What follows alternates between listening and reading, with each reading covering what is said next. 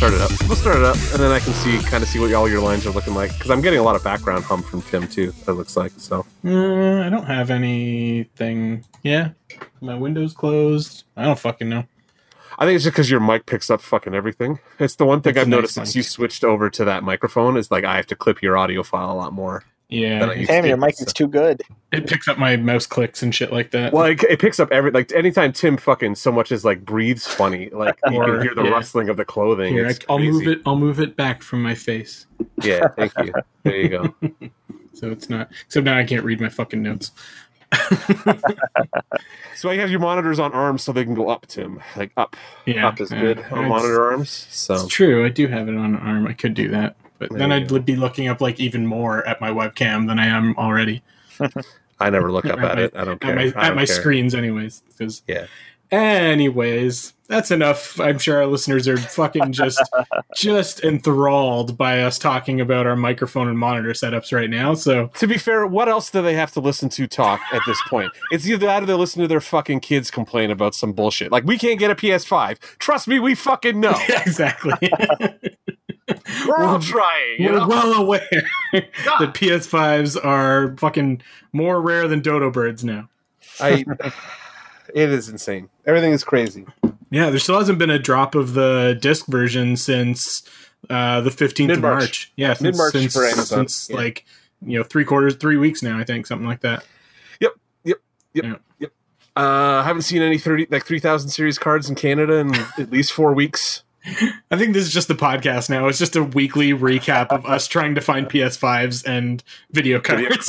That's all I'm looking for right now. I'm like, I've got a new gig I'm starting. It's all video focused and stuff. And I'm like, well, I need my video RAM now, because now I'm going to be doing like big After Effects projects. And guess what? Video cards are real fucking hard to find. So, all right. Well, before we lose everybody with our lamentations about PS5s and video cards, let's get this fucking thing started. Welcome back to Dance Robot Dance, everybody. This is the 246th weekly episode of our podcast where we talk about all things nerdy and geeky from a decidedly not safe for work point of view. I am Tim, coming to you from Toronto, Ontario. I'm going to be hosting this episode as we near the end of our... Oh, there's Bogart. As we near the end of our Superman journey, with me, I've got Mark, as usual. Hi, everybody. Also, hi to the puppy that's on the podcast apparently now. I'm just going to leave that in. It's okay. Dog barks stay in all the time. He's the third mic this week. Yeah. And the puppy, Bogart, is with my friend Steven, coming to us from Atlanta. Welcome back, Steven. Hello. Good to be back. It is. Actually, I just got a notice in my memories today that it's basically about 2 years since you were first on the podcast. Oh, wow. After your initial Jeopardy stint. That's true. I just had my 2-year anniversary last week. Yeah. So this would be about the time. Yeah. Can we talk about Tim being let out of Facebook jail again? Right off the top. Yeah. Facebook fucking is like super sensitive lately in terms of shit that they're putting people in jail for. Like, I just got in again for like fucking a week, and I've had other people that are like people that like are, don't fucking curse or anything like that at all, that are being like, why did I just get put in Facebook jail for like 3 or 5 days or some shit like that? It's real bad. So yeah, be careful what you're saying on Facebook these days, folks. Or just like delete your account, like everybody should at this point. I think the Zuckerbots are extra sensitive, especially on the harassment and bullying shit right now. I was going to make a joke about you being stuck in Zucker jail all week when we started the episode, but Steven just got a delivery. He got his PS5, so now he's getting kicked out of the podcast. Remember, no, we're not talking to you anymore. But yeah, like I said, we're going to talk some more Superman movies tonight. But before we do that, let's get into the news this week. It was actually somewhat of a busy week in terms of news. The first thing I saw that I'm kind of pretty excited about is that Mystery Science Theater is back in Kickstarter land, trying to get another season of their show made, and they've already got enough donations to make like at least 3 new episodes. Who cancels Mystery Science Theater? Like, just let it go. How much did it possibly cost to make, first of all? as part of the Kickstarter, they actually have like a detailed breakdown of where all the money goes. Like, here's why it costs so much to make Mystery Science Theater. And it was like I saw it yesterday and I read the whole thing. I was like, oh, it was a really detailed Kickstarter. Yeah. Sure. It was super transparent, and they also, basically like the minimum level, which they've already got funded, basically said that they're gonna create like their own sort of like little virtual production studio called the Gizmoplex. So basically, they'll be pretty much self-sufficient at that point. They won't have to necessarily rely on a streaming service or something like that in order to have an outlet or somewhere to like fund and produce these episodes. They'll be able to produce them themselves. So that's exciting. So if you're interested in supporting this Kickstarter, which I probably will, it just started a couple days ago. It's already got like 2.7 million, but like their sort of like top level stretch goal, I think, is like 12 million or something like that. No, sorry, 5.5 million is like their like big stretch goal. There's like a couple stages in between there, and at that, it'll be 12 new episodes and 12 new shorts that they'll be able to produce with 5.5 mil. Nice. So they're well on their way to that now. The website is makemoremst3k.com, and I'm guessing it probably just points to the Kickstarter. See, next, we got a number of bits of Star Trek news because it was First Contact Day this past week, and so CBS just used that to dump a whole bunch of shit, most of which is fucking region locked, so I can't see it and couldn't fucking be bothered to go and find it elsewhere. But yeah, it got mirrored on the Reddit, so I watched most of it. So yeah. I know, I'm sure that other like trailer YouTube pages and shit like that have picked it up, but like I don't really want to see a trailer for season 4 of Discovery at this point. Yeah, I wasn't super keen on that trailer.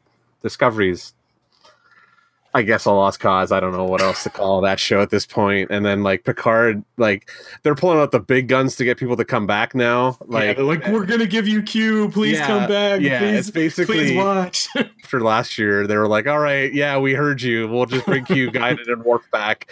They'll all be back next year. You'll see everybody you want. There's even the trailer has a quick shot of a tablet, a Bajoran tablet that Cisco smashed in Deep Space Nine, and I'm like, what the fuck is that doing in there? Keep your filthy CBS All Access paws off my Deep Space Nine, you monster. No! Yeah. I was like, oh, like you get excited, and then you're like, oh, wait, who's writing this? Like, no. So, Steven, I don't think we've talked Star Trek with you very much. Have you been watching much of the new Trek? We haven't been talking Star Trek, but we're kind of getting ahead of things here because I've been watching a lot of Star Trek lately. Oh, okay.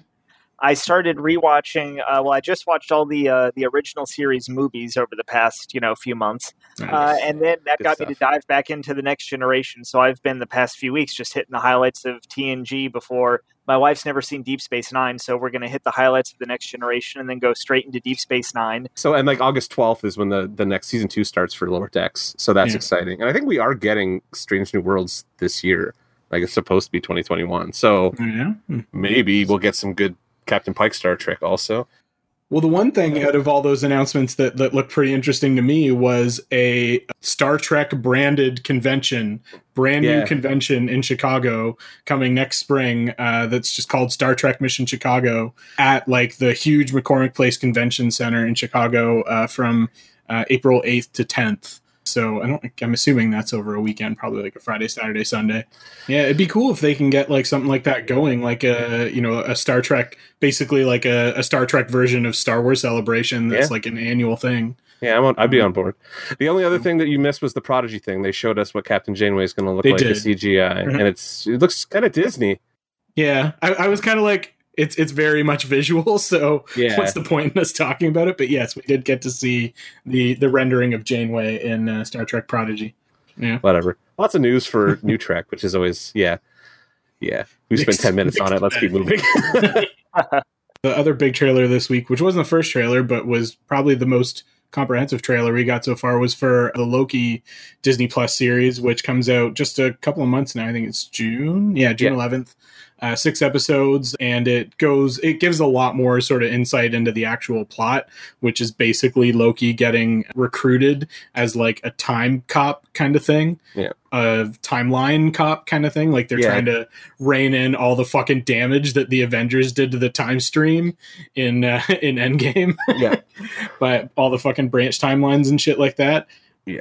So, and yeah, they've got him branded. What do they have him branded as? Like, they've got a shirt on him that says like Anomaly or something like that. Like, to brand like not the original like not the right time stream Loki kind of thing. Yeah. It looks brilliant to me. It looks like people have been lamenting the lack of weird in Falcon and Winter Soldier after WandaVision. This looks like a return to some fucking like cosmic Marvel weird.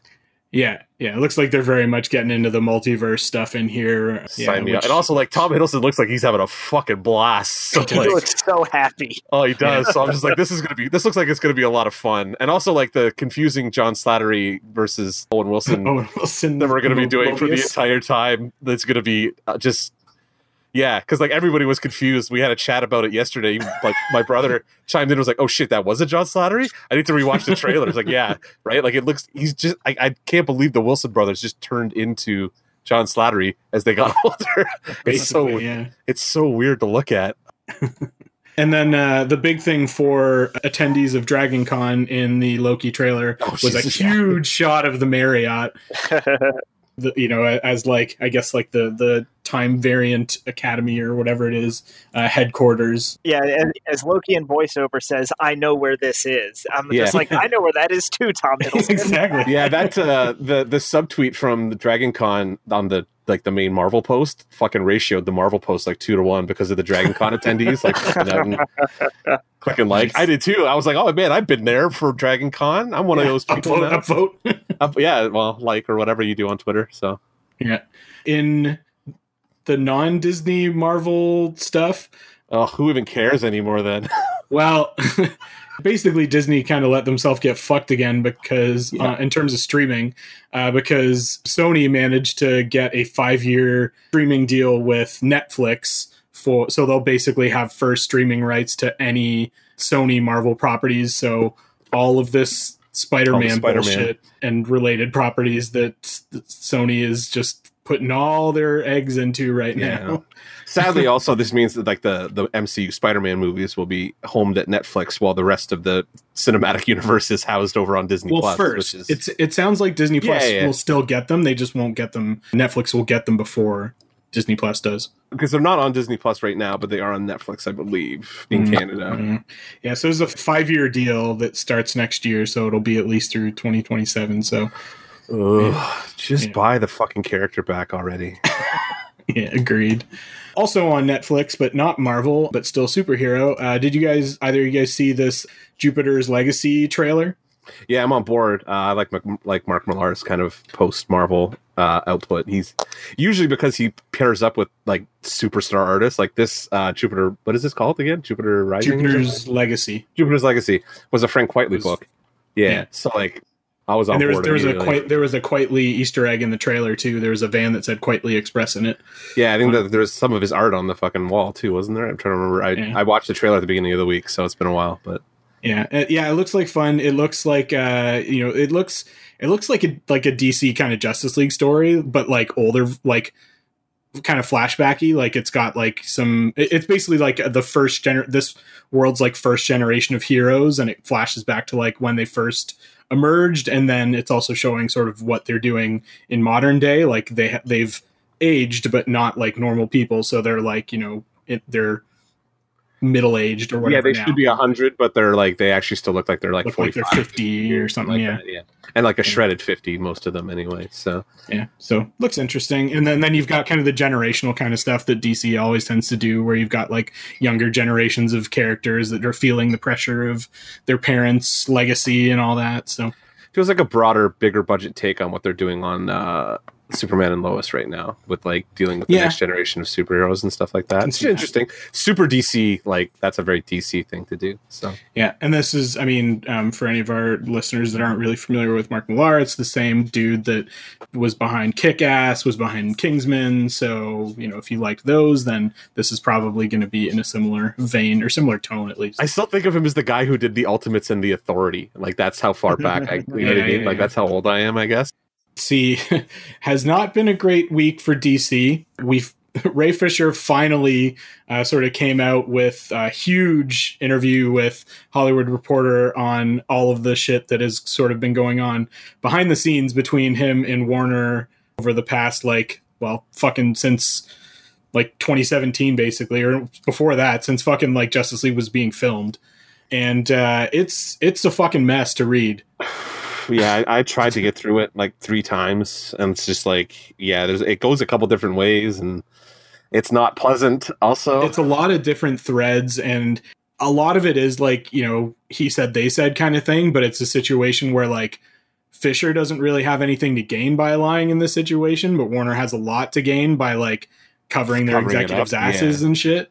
And so there's some stuff here that, you know, given the other shit that we know about Joss Whedon now, absolutely fucking rings true, and I can totally believe Joss doing. And there's other stuff that where like there's a lot of bad shit in here about Geoff Johns as well, and a lot of it sounds, you know, pretty fucking plausible too. And so I encourage you to go look up that Hollywood Reporter article, and it really does seem to fill in a lot of the blanks in that story.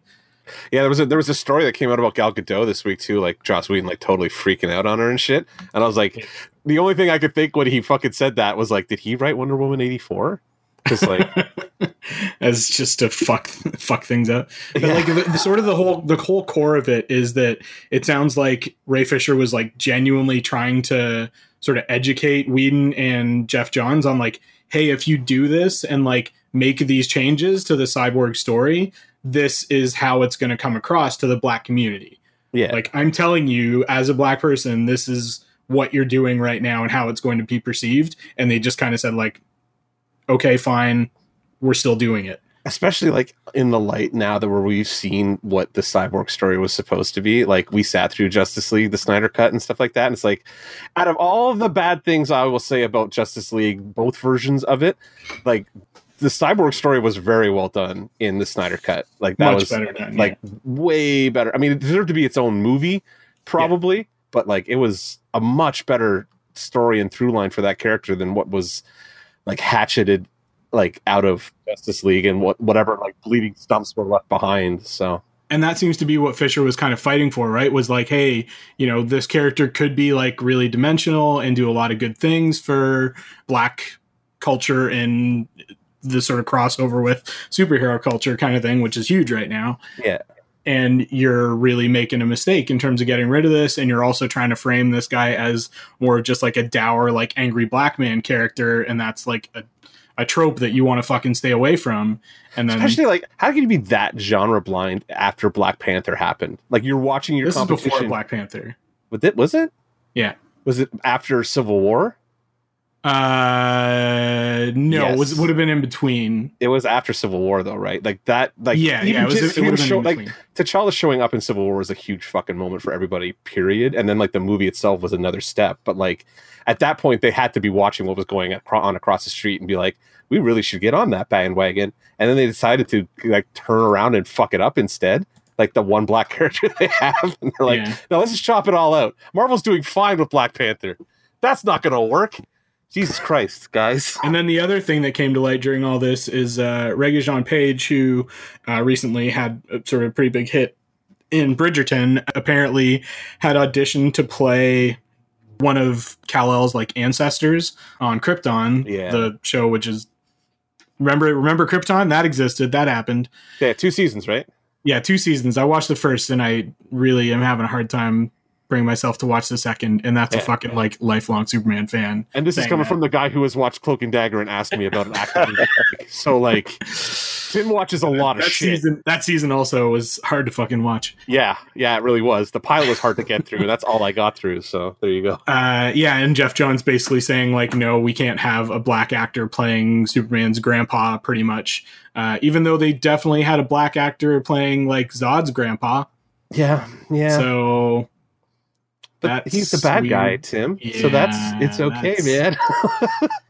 Fuck DC, just get your fucking act together. Like the thing is, they're doing great, and even Geoff Johns has done fucking great things with minority and diverse characters in comics. He just fucking he's just fucking terrified to do it on screen, apparently.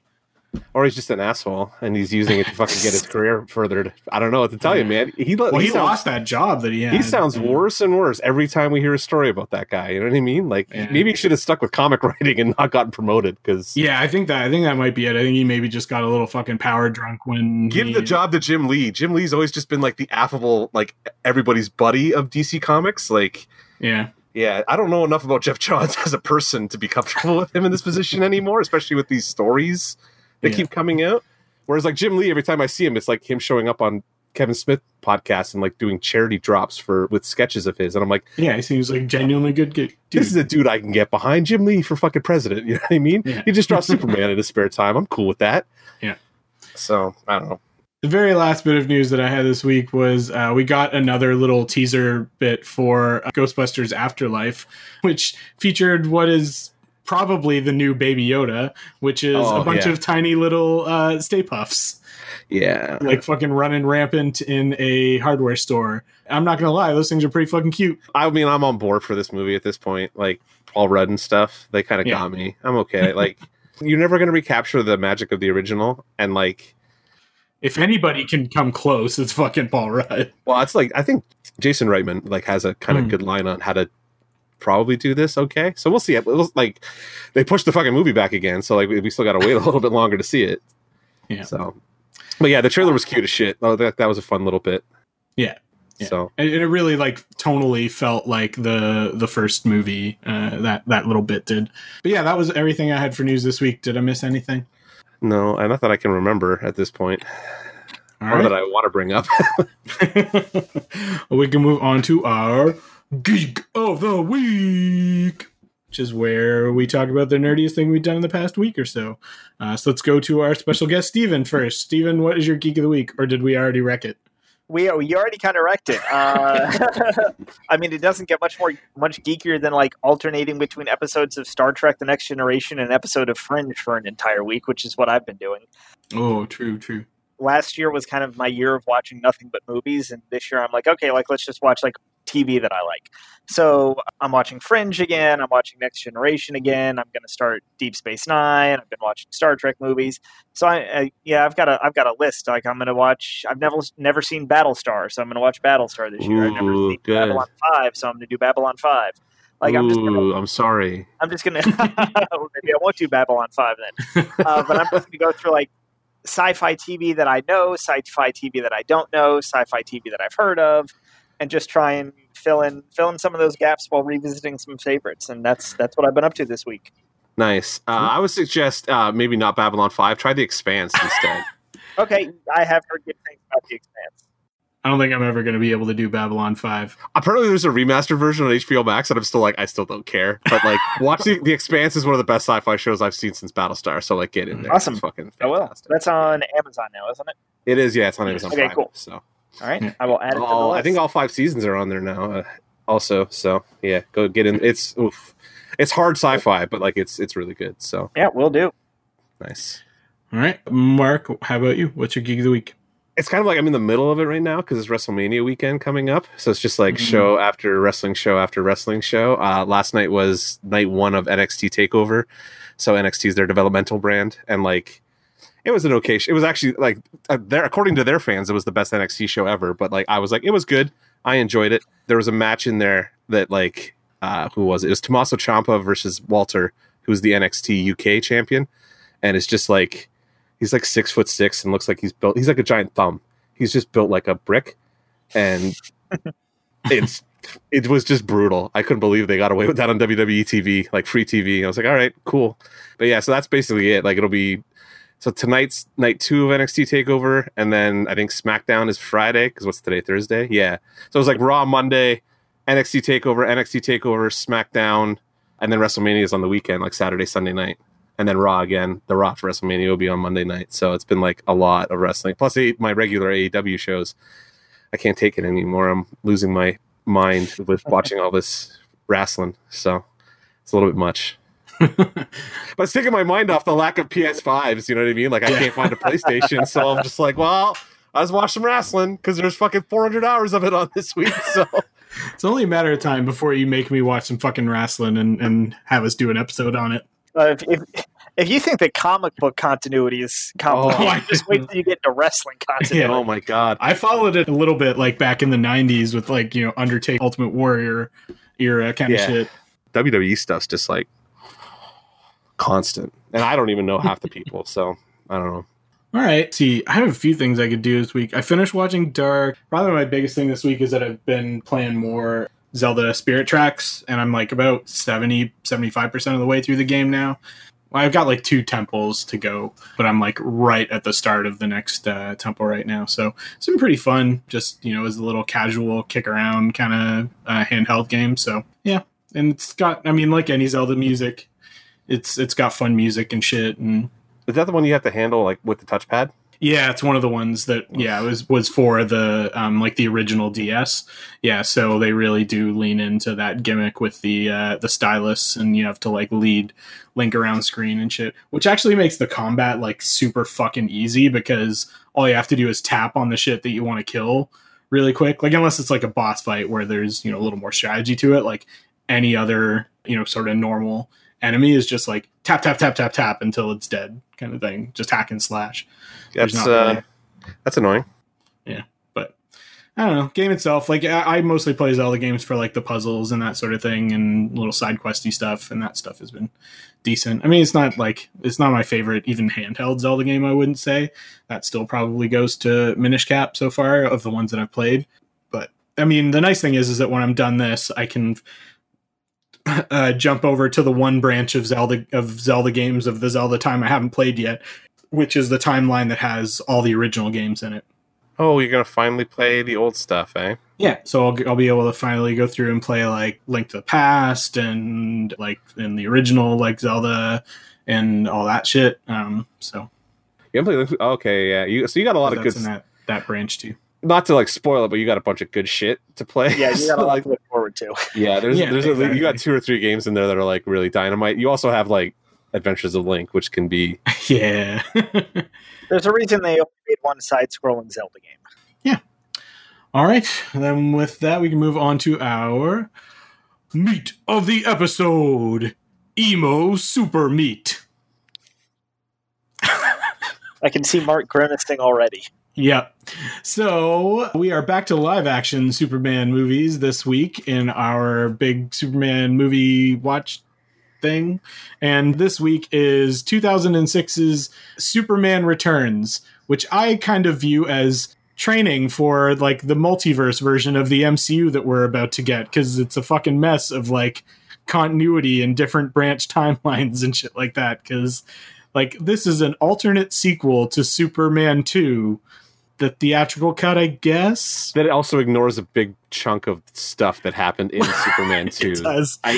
Except Superman's only been gone for 5 years, and this movie clearly takes place in the mid-2000s, like 25 years after... It looks like the 40s in some shots. Well, except it has flat-screen TVs. Yes, and also somehow Superman and Lois have de-aged 15 years, because they look like they're about 23. Lois especially. Yes, they look like they're children now. It's very interesting across from a Perry White who is now like Dracula looking is Frank Langella. Like, I love Frank Langella, but he's like 300 years old in this movie. So like, he did play Dracula. So he was excellent at it too. But like now he's starting to look like Gary Oldman, old Dracula. It's like, yeah, in this movie, like it's seriously like, we'll get into we're gonna get into it. The continuity implications. Let's see. What do we want to do first? Plot recap or like first thoughts kind of thing? That's up to you, man. You're hosting. All right, let's get everybody's opinions out in the open first, and then we'll talk about the fucking plot of this movie. It's going to be all over the place here. I already know. So let's go to our guest, Steven, first. Steven, what are your sort of top level thoughts about Superman Returns? I like this movie a whole lot. I am unapologetic in the fact that I like all the stuff that you were just listing as a negative are the positives for me. I like the stuff about this movie that nobody else likes. I like the fact that it is slowly paced. I like the fact that you cannot tell what decade it is supposed to be set in. I like the fact that it jettisons the continuity of 3 and 4. And honestly, if you want my opinion, they could have just... I'm with you on that part. They could have jettisoned the continuity of part 2 also, and I would have been great with it. Like, I love Brandon Routh as Superman. Kevin Spacey is a sex criminal, but I really like his performance as Lex Luthor. See, that's the big disagreement we're gonna have. I think that's gonna be a big one. I'm ready for it. Oh, I hope so. I am I don't think it is a perfect movie. But I think it is a really, really, really good movie and probably my second favorite Superman movie. Easily my second favorite Superman movie. The question is, do I like it more than the original? It is a really, really well done movie. And I'll get into all of this, but yeah, I'm coming from a place of effusive praise. Unapologetic in your apologism. Yeah, exactly. I will make no apologies for any parts of it except for the fact that I like what Kevin Spacey did in the movie. I will apologize for liking a Kevin Spacey performance, but nothing else. And for liking the Bryan Singer movie. Also a sex movie. Oh, jeez. Yeah, exactly. At least this isn't the movie where a middle-aged man invites teenagers over to live in his mansion because he says that they're special. That's the harder Bryan Singer movie to watch these days. This, I don't see Bryan Singer's personal life in, so I'm more okay with watching it. All right, let's go to the other end of the spectrum here. Mark, what are your feelings about Superman Returns? I hated it when I saw it in 2006, and I fucking hated it when I watched it this time. Nothing in this movie works for me at all at the top level, at the medium and the bottom level. When you dig into it, it gets worse and worse as you dig into the layers of it. So this is going to be an interesting conversation because right now in my head, Steven has lost his fucking mind. I'm going to win you over. I'm going to get you. Trust me, there is no winning me over. Let me do the plot recap, and you'll understand why. I'm going to come down somewhere in between here, so we're going to have the full gamut of opinions. Get off the fence, Tim. I liked this movie. I remember being pretty happy with this movie. You know, I didn't think it was perfect by any stretch, but like being decently happy with Superman Returns when it first came out. I don't think I'd watched it since it was in theaters, though.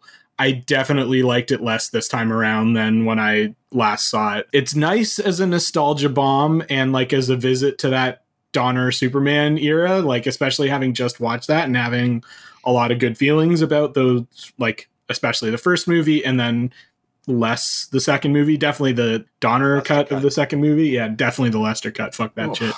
But it's just tonally really messy.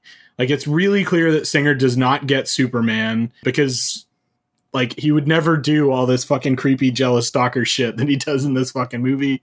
And this movie's way too goddamn long. So yeah, there's some redeeming elements to it, but it's not a great Superman movie for me. Yeah, who wants to do the plot recap of Superman Returns? I mean, I got it done. I got it down. So I feel like Tim needs to do it because I'm going to be biased one way and Mark's going to be biased the other way. We need to absolutely. Down the middle to kind of be the referee here. No, a host doesn't do it. That's against whatever rules that we made for some reason.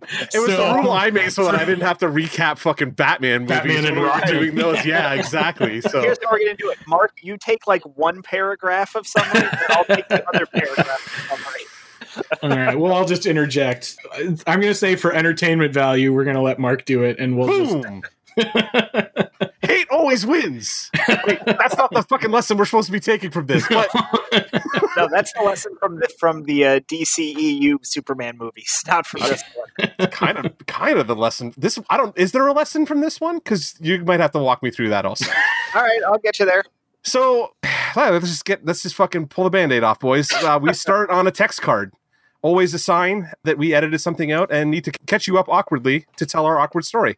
Hey, they could have given us another fucking like awkward shoehorn like retelling of the origin, and they didn't. And I'm grateful for that. They didn't need to do the origin. What they needed to do was show us why Superman fucking left town, as opposed to just like, hey, he's back. Yeah, be excited.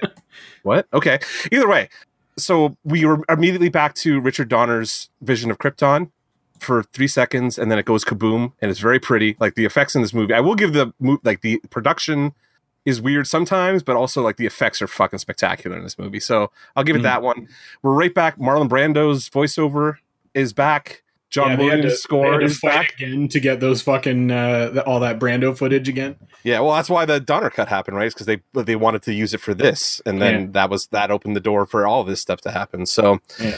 Either way, we kick right into the opening credits, and we start the movie with an old woman dying, which is how I want my superhero movies to start.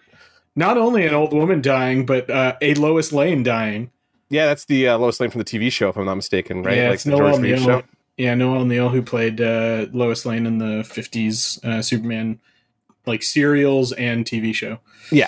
So anyway, the woman is signing documents to a absolutely horribly wigged sex predator. So Kevin Spacey is, I'm going to call him horrible things throughout this whole recap, so be prepared. Yep. So he tells Parker Posey, who is horribly wasted in this film, they're done now, and all the family is scowling at them like they're cartoons. Even the dog is looking at them like they're angry at them. It's just like, okay, that's cool. Okay. That's probably the dog that gets fucking eaten later. Yeah, it might be one of the. We'll get to that. Bryan Singer. So they got their money and they just fucking bounce. Great. Martha Kent does dishes, and then Clark's ship again crashes into a field in Kansas that nobody notices. Yeah, there's definitely no satellites or anything at this point. No, not 2006. Yeah, or whatever fucking year this is. Well, yeah, I mean, it could be 1972 for all we know at this point, so who knows?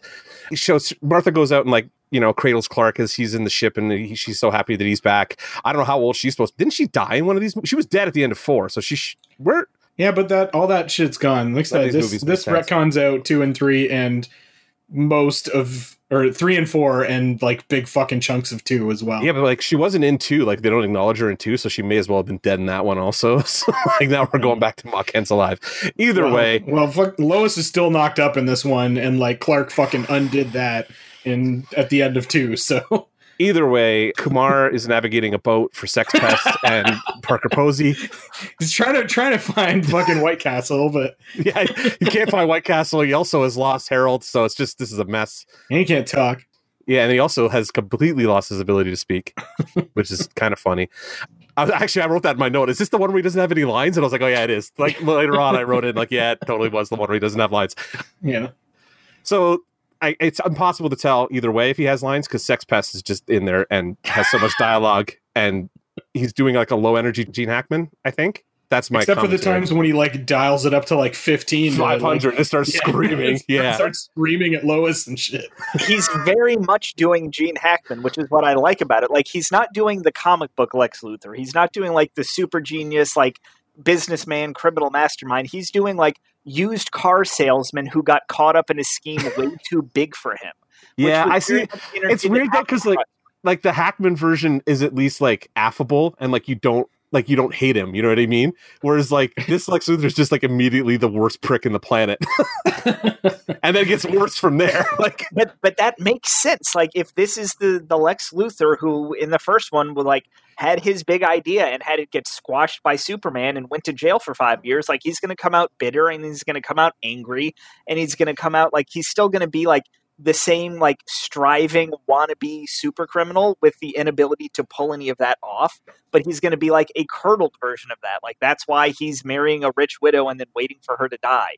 That's why he's willing to eat a dog.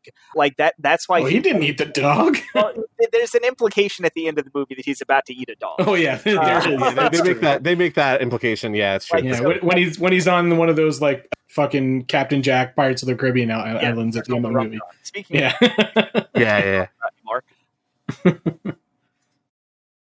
There's a logical progression from the original Superman to the characters as we see them in this movie. And Luthor is a very good example of that. Like, he's still recognizably the same Lex Luthor. He's still kind of campy. He's still got all the wigs. He's still a little bit over the top. He's still like the same innate character, even though it's been 30 years and he's being played by a different actor.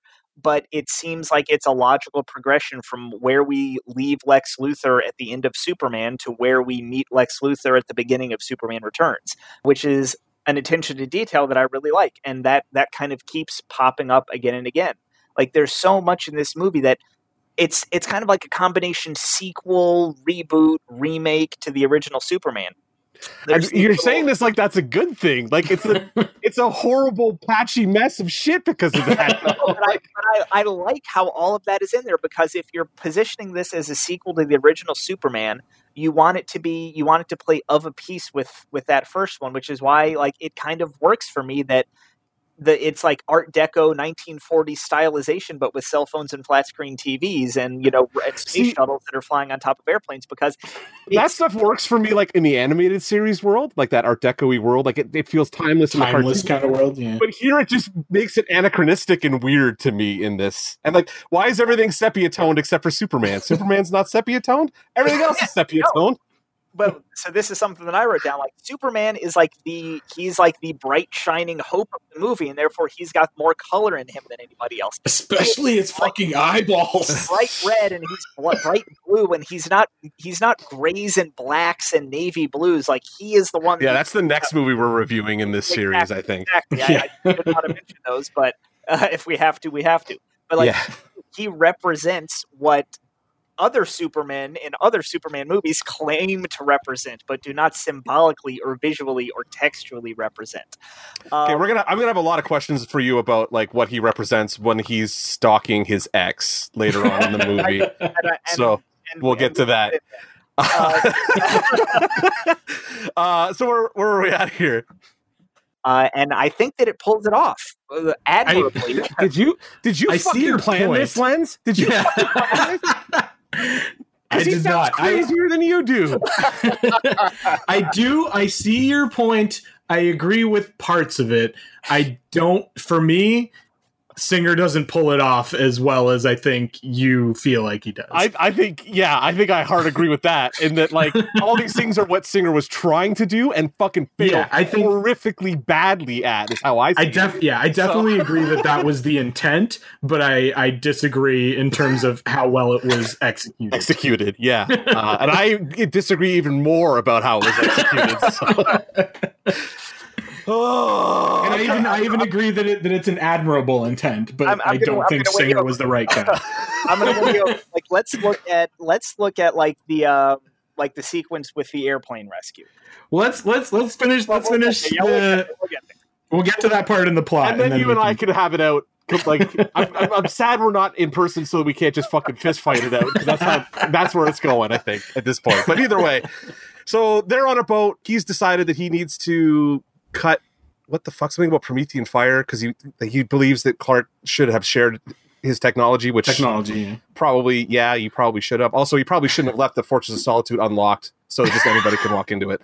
Yeah, because that's where we're at now. Especially considering like fucking Lex knows where it is. Lex definitely knows where it is and has been there and has seen fucking like Kal-El like work it. And then also he's probably well aware that deadbeat Kal-El has fucked off the planet for 5 years, and he's just gonna be able to walk into the fortress with no problems whatsoever. So this is like A+ planning on Superman's part. I got a long paragraph about why Superman is the worst Superman in cinematic comic book, TV, or anything history. He's a complete moron in this movie. Either way.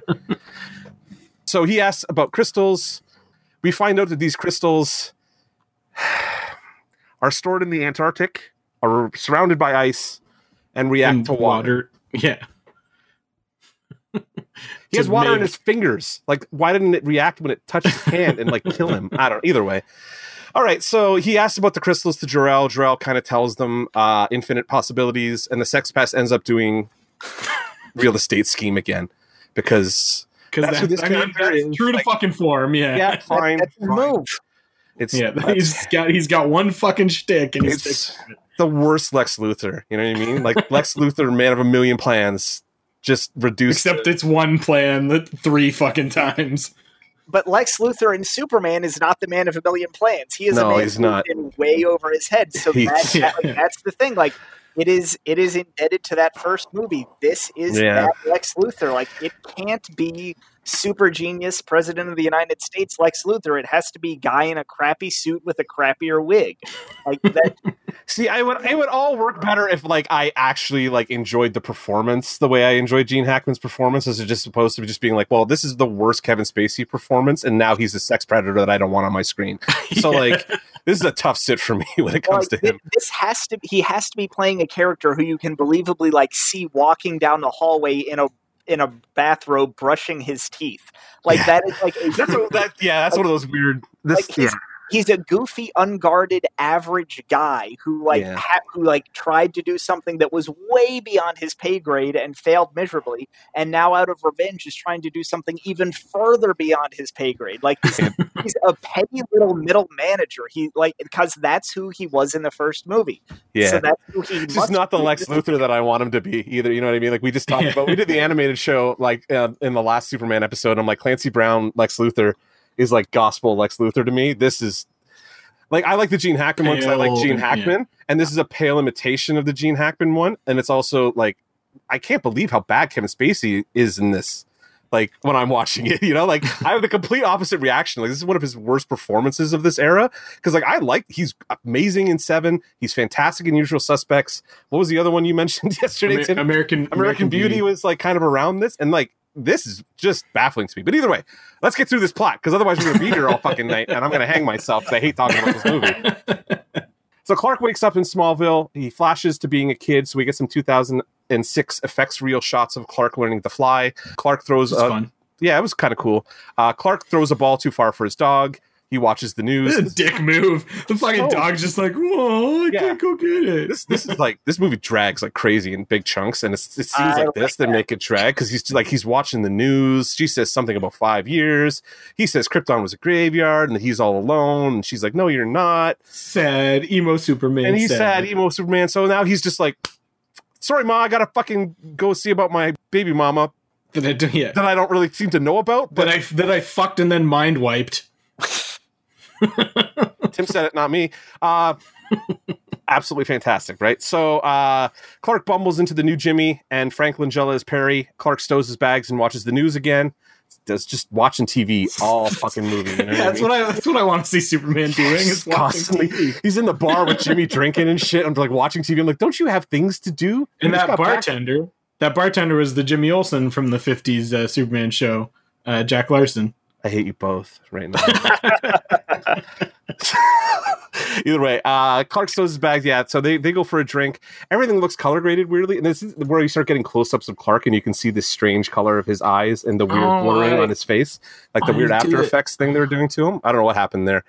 Either way, so he's getting there, and he's awkwardly looking at her stuff, and he sees the Pulitzer that she won for the article about why the world doesn't need Superman, which apparently after 5 years it does not. Which was basically just her way of like getting over the fact that he fucked off the planet and left her to raise a kid on her own. Yeah, super kid that's going to cause some real problems in a couple years if he some dudes like he is in this. Like the good part, that plays into his arc. Like it's him finding his. I say all of this just it's just awkward and like he's a weird creep because he fucked her and took off and like left her with a kid. All of it tracks weird to me. So either way,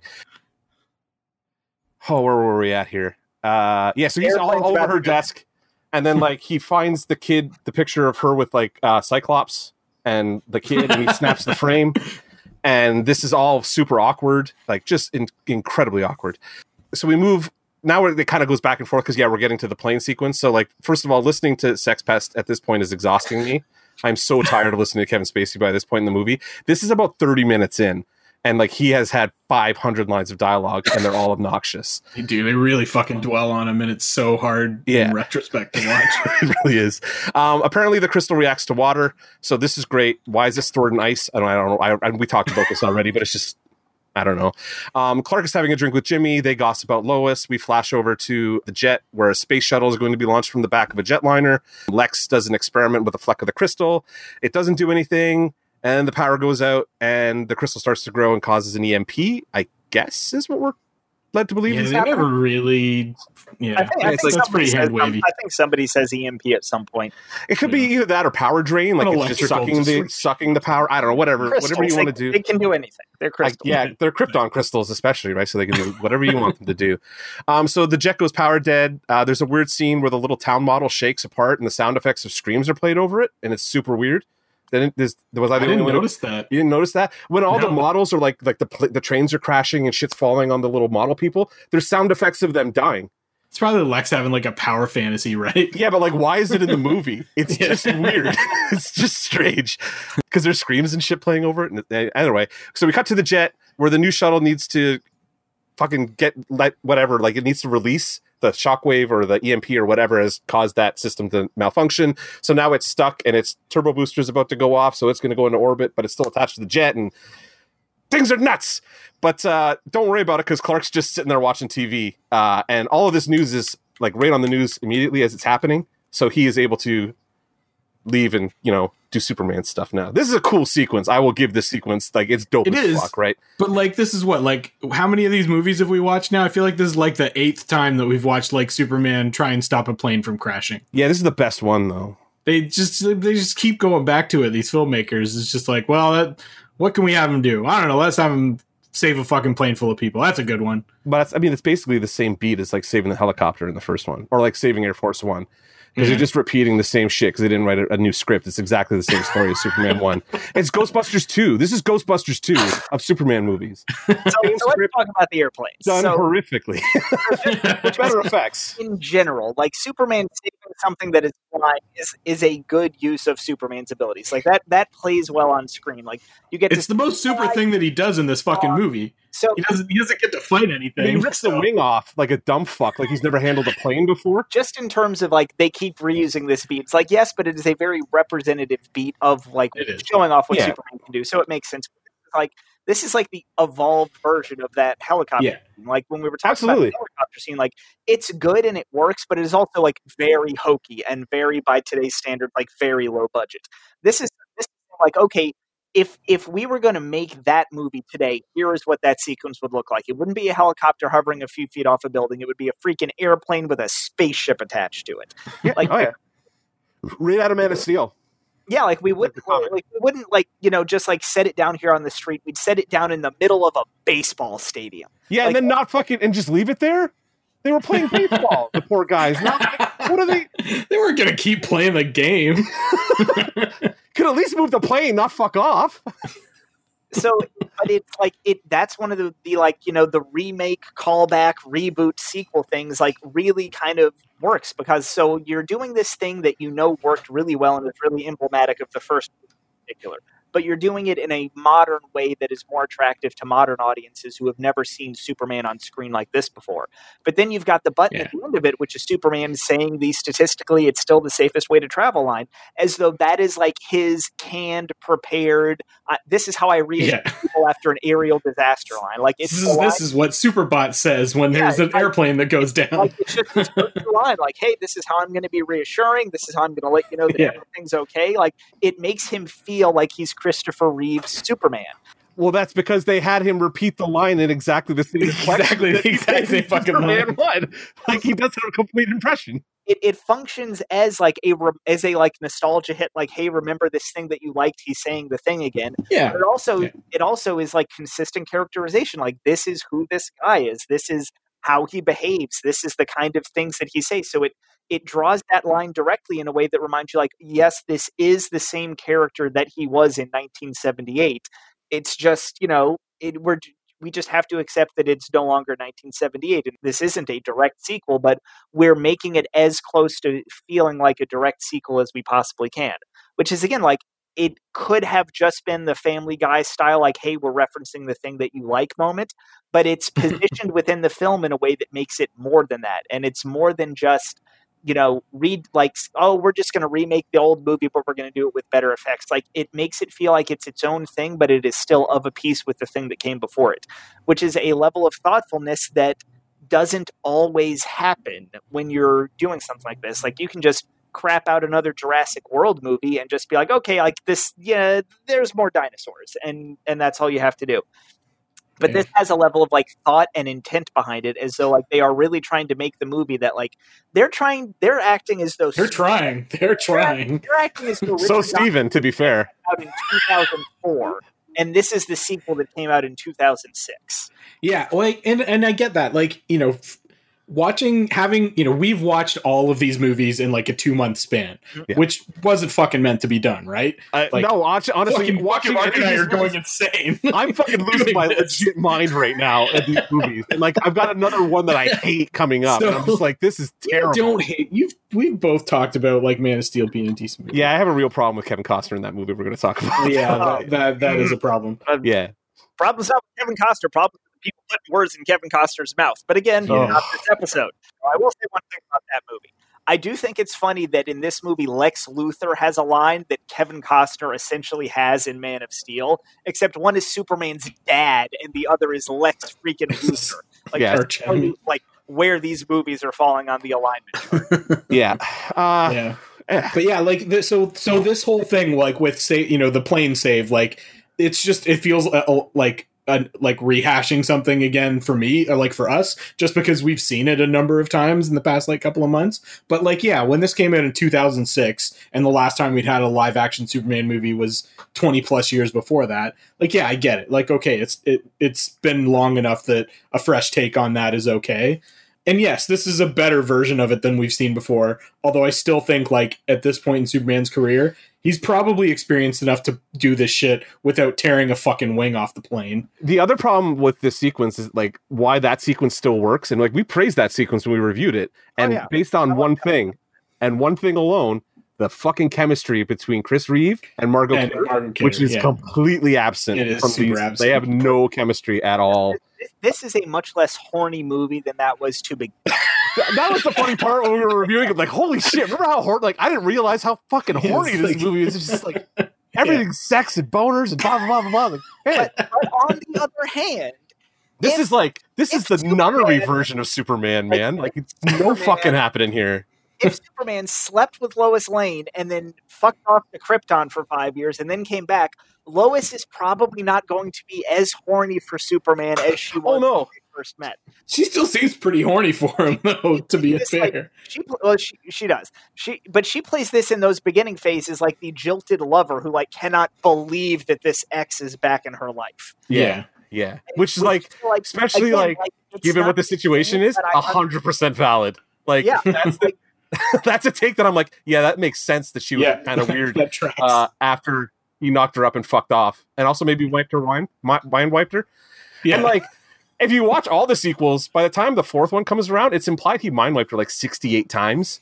So like, this Superman not a good dude. Like, he's just like not a good dude, this Superman, really. Like, yeah, but like, well, I agree that like Reeve and Kidder have much, much, much better chemistry than James Enough and Kate Bosworth do. Like, their kind of animosity in that scene, like it feels like just like Spacey's performance as Luthor, like the way that he is kind of curdled in the interim between Superman and Superman Returns, like it does feel true to the character that Lois Lane is kind of curdled a little bit in Superman's absence. Oh yeah, see, I'm good with that argument in the Star Wars movies. Like, I'm okay with Luke becoming like a dour fucking dejected fuck in Last Jedi kind of thing. No, we're not doing a Last Jedi argument now, Tim. I can't. It doesn't work for me here. I'm leaving the podcast, Tim. I can't do it anymore. I'm not doing a Last Jedi argument on top of talking about Superman Returns tonight. Right? And I think that okay, so I won't bring up Last Jedi, but so to use that as Last Jedi is great. Sorry. I'm clicking stop, guys. I can't do it. But if we're bringing that up, like, I do agree that it makes sense for Luke to be this, like, curdled old man, but that's because there's a direct line of continuity from Return of the Jedi to The Force Awakens. Whereas in this, like, there is not that direct line. Like, they have to spackle over a lot of stuff, which is why you get the text opening, which is why you get people watching TV, which is why you get so many, like, Jimmy exposition. Oh my God. There's a Lois exposition scene where she's sitting with Richard that's just, like, the worst piece of writing I've ever seen. Because essentially, like, you have to bring people up to speed on a movie that, like, it just has such a high degree of difficulty if you're eliminating 2.5 movies worth of continuity, and then making a sequel to a movie that came out in 1978. Like the argument then is to not do this. Exactly. You know what I mean? They did it is the thing. Like, I think that it was a really interesting idea, and while it does have some inherent limitations, I think that the end product is much more rewarding because while you do have to spackle over a lot of stuff, the core of the movie is still building off of Marlon Brando. It's still building off of the opening sequence on Krypton. Like, it's not starting over. It's bringing things back up to speed. Like imagine if if the Tobey Maguire Spider-Man movies had been Tom Holland Spider-Man movies, and then all of a sudden, don't do that to Tom Holland. Why would you want to do that to Tom Holland? But and then imagine after all that time, Tom Holland shows up in Captain America: Civil War. Like, there would be a much more lived-in history there that you would feel and understand. Whereas, like Tom Holland shows up and he's Spider-Man from minute one. Like, he's perfect in Civil War and he's perfect as that character.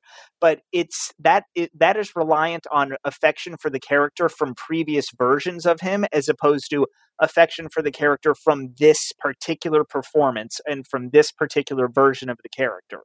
So it's just like, it's two different things. Like, it's weird and it's unwieldy and it's ambitious, but I think that the payoff of Superman doing I think I get it. Becomes the Sun monologue at the end of the movie is worth like all of that hand holding.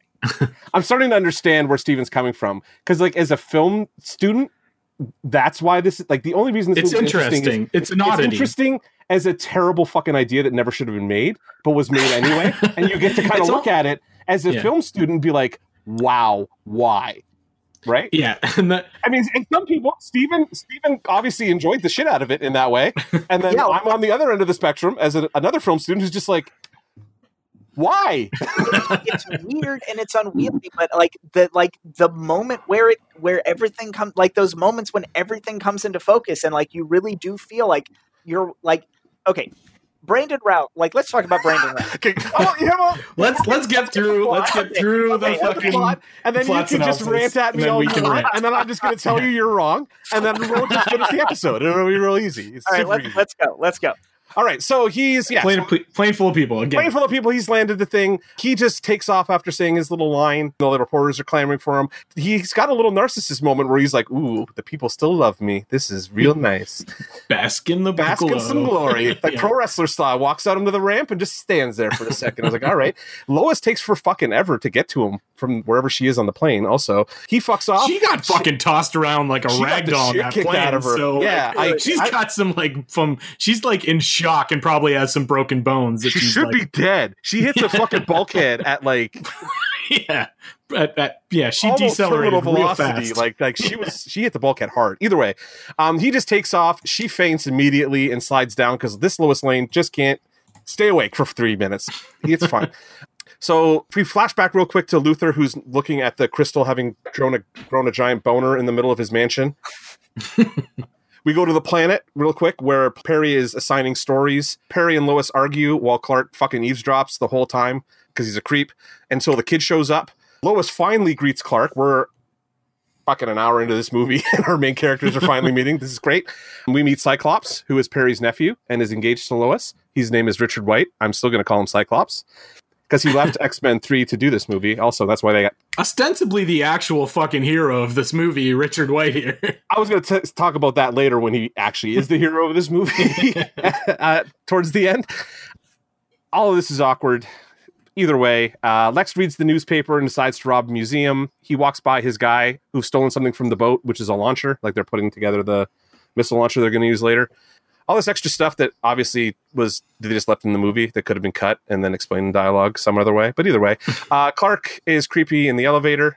That scene's really weird where he's like staring at her. And it's like, no, he's awkward in the elevator because like Brandon Routh is playing Clark is just this kind of awkward, weird dude who like, okay, Brandon Routh like looks like he's chiseled out of marble in this movie. Like his performance as Clark Kent is very different from Christopher Reeves in that like Reeves was able to kind of like grow and shrink as the moment required for it. Whereas with Reeves, like you're never not aware that he is like 225 pounds of pure muscle at this point. Oh, you mean Ralph now? Like no, Ralph in the movie. Yeah, you said Reeves. Sorry. Okay, yeah. Okay, yeah. Sorry, I meant Ralph. Like you're always like you could be like you could look at Reeve and think like he's not that huge, and then like he pulls himself up to full height, and you're like, oh my gosh, it's Superman. With Ralph, like he always looks enormous. Like he always looks like Superman. But he, when he's got the hair down and he's got the glasses on and he's giving these like goofy little waves, or when he's eating his chow mein and he's got noodles hanging out of his teeth, like he's so good at playing like this awkward goofball character. The affable. And, like I totally believe that like Richard and Lois could have a conversation where basically they say, "Do you think Clark is Superman?" and then just start laughing hysterically about it, because how could this goofball be that guy?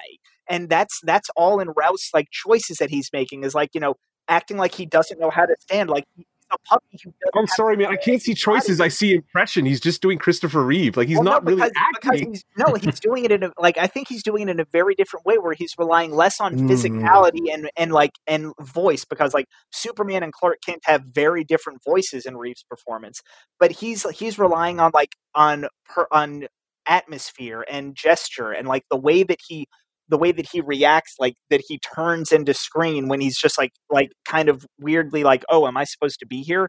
Like he's acting like somebody who doesn't have full control of his body yet. Like he's a puppy who's just learning how to walk and who hasn't grown into his paws yet. So like, even though like in that elevator scene, like he towers over everybody by a solid 6 inches, he's so weird and he's so out of place that he seems alien, but not in the Superman way. Like he seems alien in like the Vulcan kind of way, that he's this weird being who has been sent here, or I'm watching Fringe right now. He seems like an observer who just like does not belong here and is here to like learn human patterns of behavior. And that makes it believable. Because Clark is out of place in a lot of different ways. He's an alien on Earth, but also he's the kid from Smallville who goes to Metropolis. Like he doesn't belong, and Routh is very good at playing a person who doesn't feel like they belong in a superhero movie. That's I want to rewatch this movie with Steven's brain, because like he's describing a completely different movie than the pile of horse shit that I said. This is fascinating. Yeah, it really is. Tomorrow, and as playing Ray Palmer the Atom in the Arrowverse, because like Ray Palmer is like a guy who is chiseled out of marble, but is also a huge awkward nerd. Like his take on Ray Palmer is, what if Clark Kent and Superman were the same person and had no alter ego and no secret identity? Which is why like I think the movie could give him more to do as Superman, and I don't know if that's a commentary on the writing or on his limitations as an actor at that point in his career. Although then again, he's really good to Scott Pilgrim, which came out only a couple years later. But he's so locked in as Clark Kent that it makes me completely believe that he's the type of that you could look at him and then look at Superman and never make the connection. Like he sells that in a very different way for me, but he sells it in a very effective manner. Yeah, I have no major issue with Routh's performance. It's just the fucking script. Yeah, I think that's probably the biggest failing, is that when he's Superman, like he is only Superman, and he doesn't get to put a whole lot of personality into that. Really, the only time that he does is when he's talking to Lois on the rooftop, because you can't do a Lois Lane Superman rooftop scene and it not go well. But like his performance as Clark Kent is weird, but it's weird in a really effective way. Is that an admission of victory? Did I? No. No. Is that exhaustion, or is that an admission of defeat? No, that's it's a preparation for battle, is what it actually is. Jesus. So either way, she rants about people saying goodbye, and then I don't know where the fuck am I? Did I lose something? I think I missed something. Are we on? Yeah, we're basically at like the rooftop scene. They're having So he goes to get them food, and like he goes to the roof, and they meet, and this like he described it as this fun scene where I was just like, this is like he's begging for sex, and then she awkwardly gives it to him, and they go flying together. It's kind of how it read to me, but I mean, in Steven's world, it's a much better scene. Well, like you are coming to this from a different perspective to me, because I buy his Superman is like very asexual. Like I get that. I get a sense of like guilt. It's so weird, because Superman's never been an asexual thing. Like every version of Superman's horny for Lois Lane or Wonder Woman or everybody. This is a Superman who left Lois Lane, who was like, no, there are more important things to me than Lois Lane. Like, I still have it all goes back to the son becomes the father and the father becomes the son. Like, he feels this stronger attraction to who he is as a Kryptonian as opposed to who he is as a person. Like, the Kal-El side of him is so much stronger than the Clark side at this point. But that doesn't track as Superman the character. As somebody that has read Superman for 30 years, like Superman is the mask. Clark is the guy. That's the real person. But that's not these movies, because he was reprogrammed in the first movie by Jor-El to be like Kal-El, right? Well, like, yes, and that's this isn't like, that Superman. Marlon Brando. These movies are terrible. I'm just saying. No, you are so bad. I can't wait to watch Man of Steel. You're so close. So, like, yes, he is programmed by his father. The father has essentially transferred himself into his son. Jor-El is living on through Kal-El because Brando just spent however many years reprogramming this child's brain into behaving like he's Marlon Brando. And in this movie, like, it works as a diptych. Like, this is him deprogramming himself and learning that, no, there's more to this. Like, I have greater responsibilities beyond just being like Superman, beyond just being a hero. Like, I can be an individual as well. Like, I am not just what my father wanted me to be. I am my own person with my own desires and my own responsibilities. I can be Superman and I can be Clark Kent. I can save the world and I can have a son who I need to be a good father to and who I need to set a good example for. That's why I like. Oh my God, I can't even imagine the sequels to what this. That's why I like this movie. It doesn't rehash the origin, because in this movie's universe, we just saw that origin in a different movie. That other movie just happened to have come out in 1978. Like, it's a whole big mess of contradictions, but I really like that about it. Like, I like big ambitious. We're on the same page there, at least. I love a big ambitious sci-fi fantasy mess. So do I when it works. Yeah, me too. I don't need it. Like, I don't need it to work. I just love the mess for the mess. Although I do. So Superman takes Lois flying again, and there's nowhere near as much chemistry as there was in the first two movies. Yeah, so where was I at here? So she rants about people saying goodbye. Clark super whistles her a cab after this. So she takes off to go home, and Superman flies off after her to listen to her and her husband have a conversation. He bounces and hears Jor-El.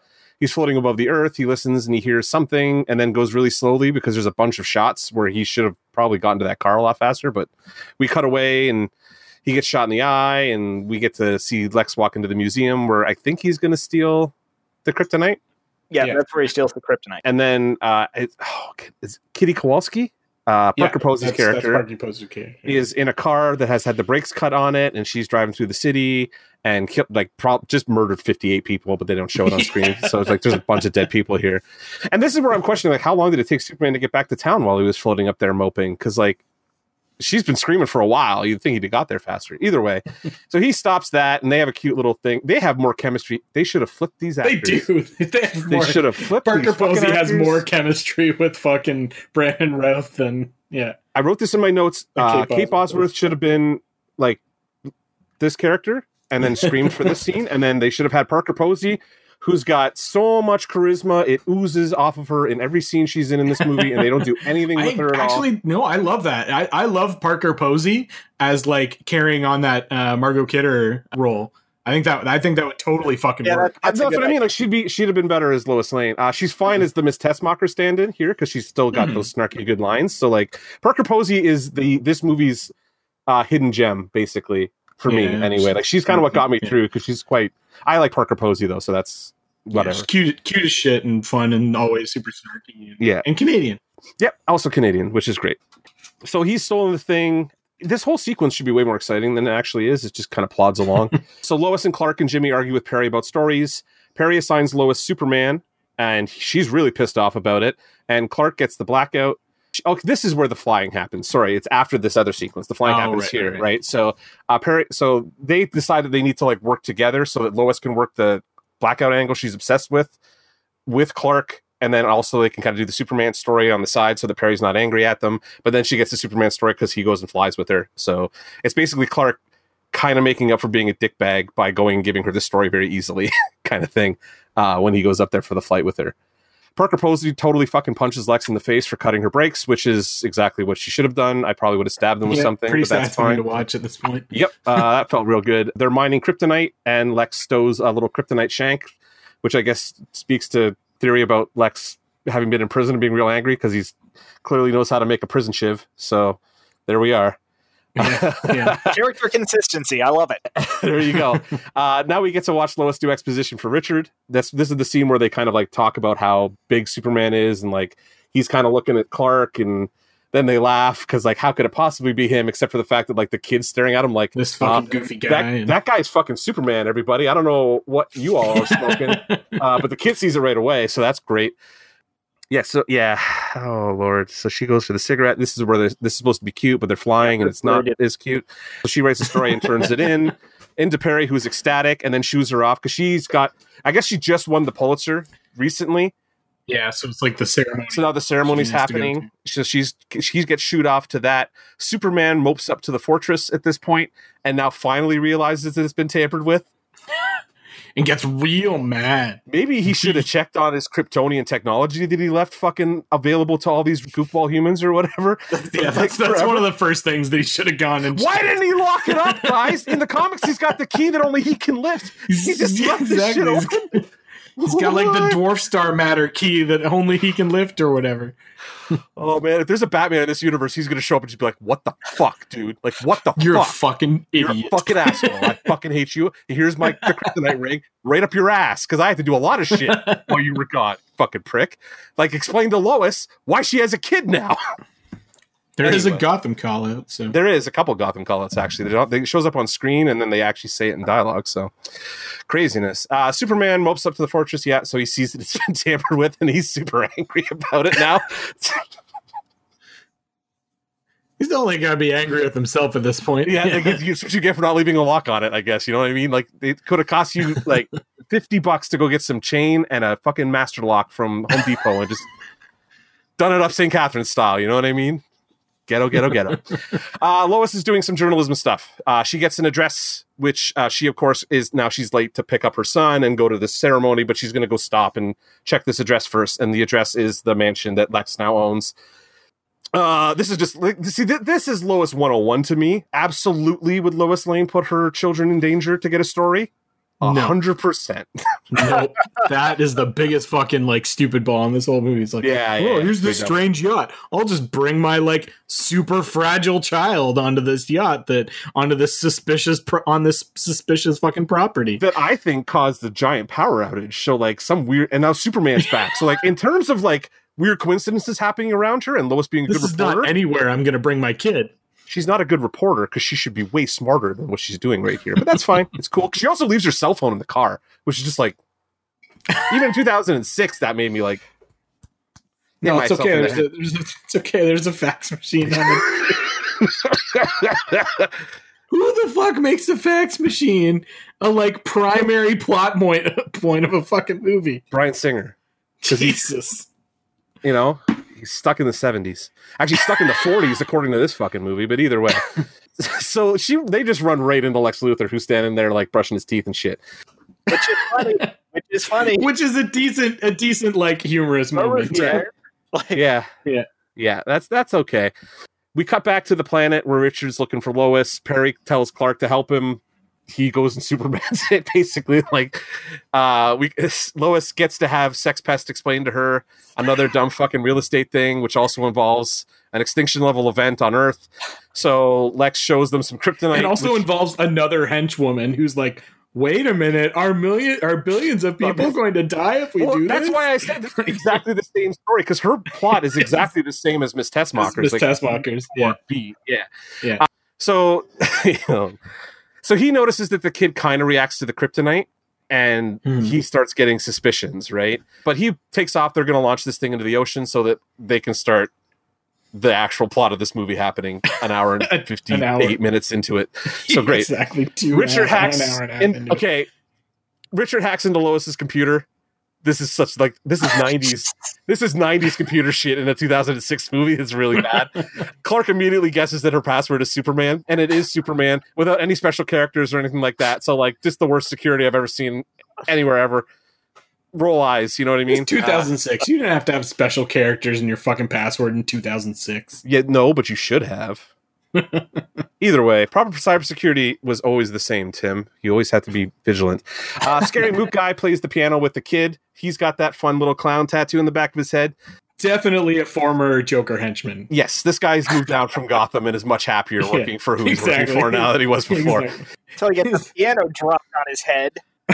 He's the reason why the henchmen stick around. They're like, everybody's like, these guy's a real fucking prick since he's been out of prison. I'm like, I just work for the clown in Gotham. This guy's fucking nothing. Like, it's a fucking dream compared to that. I got 6 guys shot in one job last time I did a job with the clown. This is great. You think I wanted this fucking tattoo? This was given to me unwillingly. Yeah, his girlfriend gave it to me. She's not a tattoo artist. You know what I mean? I think she gave all those tattoos to him in the Jared Leto continuity, so it kind of tracks, right? Yeah, that was in Harley Quinn. Yep. Or sorry, Birds of Prey. So, Scary Mook guy is playing piano with the kid. This scene goes on for fucking eternity also. So, like, yeah. it's the most tense fucking fax machine scene. Fax machine drama does not play out quickly. Fax machine thriller is exactly is a genre I need more of in my life. As we're obviously joking about, Lois sends a fax to the planet to signal them where she is. 2006, guys, you know, we're right on that cusp of digital life. The fact that she left her cell phone in her car in like to a 2021 person is just baffling. Like my phone's. I left my phone in my car in 2006, so I can't yell at her. I did that times. You're on your own.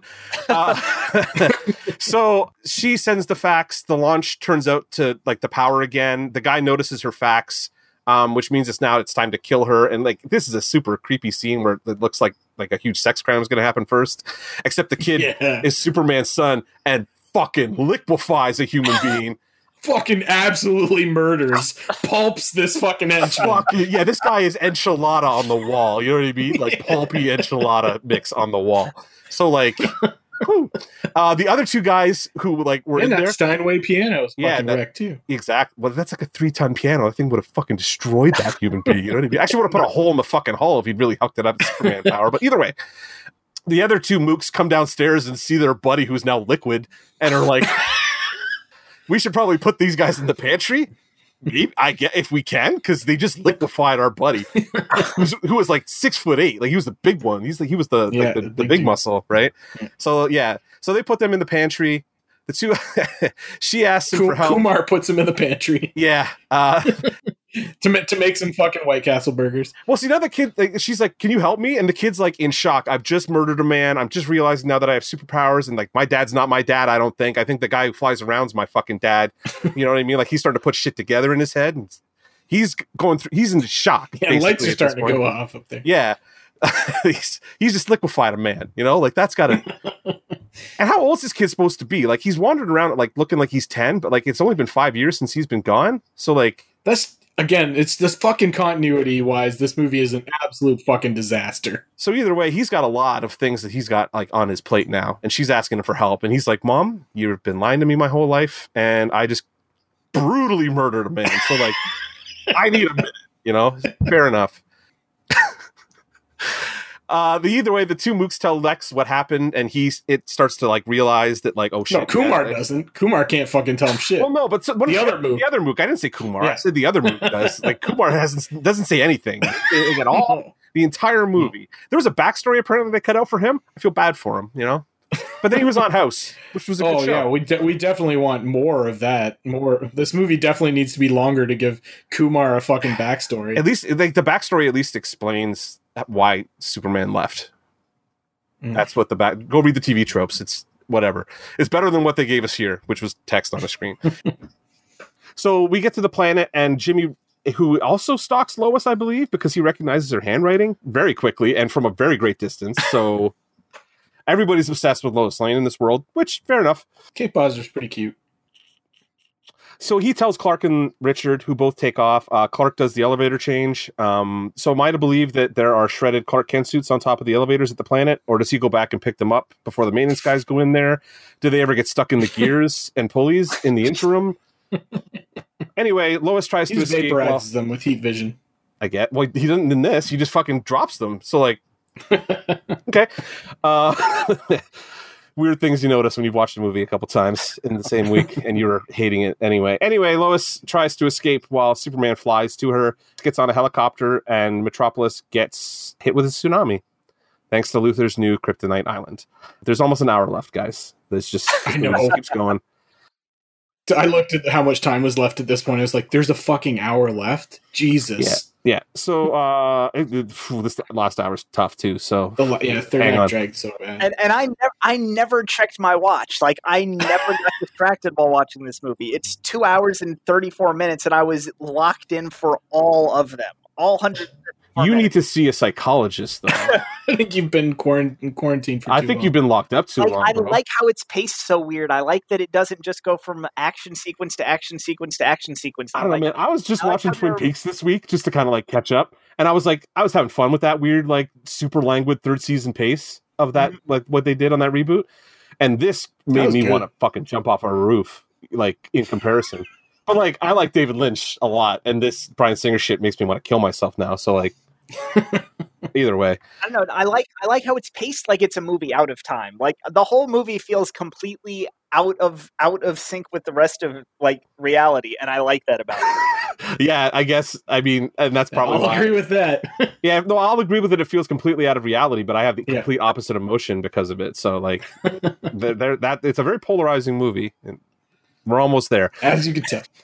We've only got an hour to go. Yeah.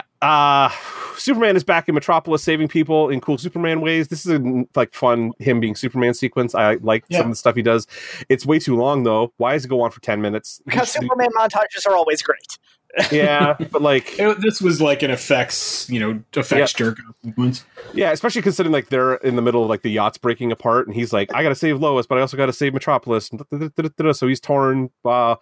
I kind of missed where he turned around. Like, it felt like he was on his way to her, but then, like, stops in Metropolis, and, like, I don't know. Either way, the Daily Planet globe falls off, and he catches it and saves Perry. He totally fucking ruins that person's car, though. Like, I don't know. He does. Is there Superman insurance in this version of Metropolis? Because that guy's car's fucked. So I like. There's been a meme going around recently that's like when Superman, like, uses the car that you just finished paying off to, like, throw at a supervillain or something like that. Yeah. And it's somebody, like, doing like a, like, cry, like, biting their finger kind of thing. Yeah. Like, yeah, it's a good one. Yeah. That's same thing here. Although I did like that sequence because we got, like, a really good Great Caesar's Ghost out of Perry. That's true. Very good Great Caesar's Ghost. Yep. Yeah.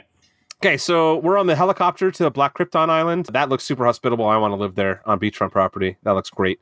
We cut back to the boat where Richard saves Lois. They were stuck in a, like, the yacht starts to crash, and, like, the juts of the Kryptonite Island kind of, like, put it up. And the most improbable thing that I've ever seen on film, like, it gets stuck on it far enough that it gets pushed out of the water and then falls, as opposed to just, like, capsized or whatever. At least it actually, like, breaks. Like, there's actual, like, physics at play in this movie, which we didn't get in, like, the Donner movies. Like the fucking boat is not meant to be held up by its hull in the middle, and so it snaps in fucking half. Like, okay, fine, good. The plane, like, accordion crushes when, like, Superman tries to stop it, and, like, the fucking nose cone crushes in, because that fucking thing's not meant to hold the weight of the entire plane. Yes, this is not a movie that says fuck you to physics. Yeah. Well, I mean, it does in some ways. It's a Superman movie.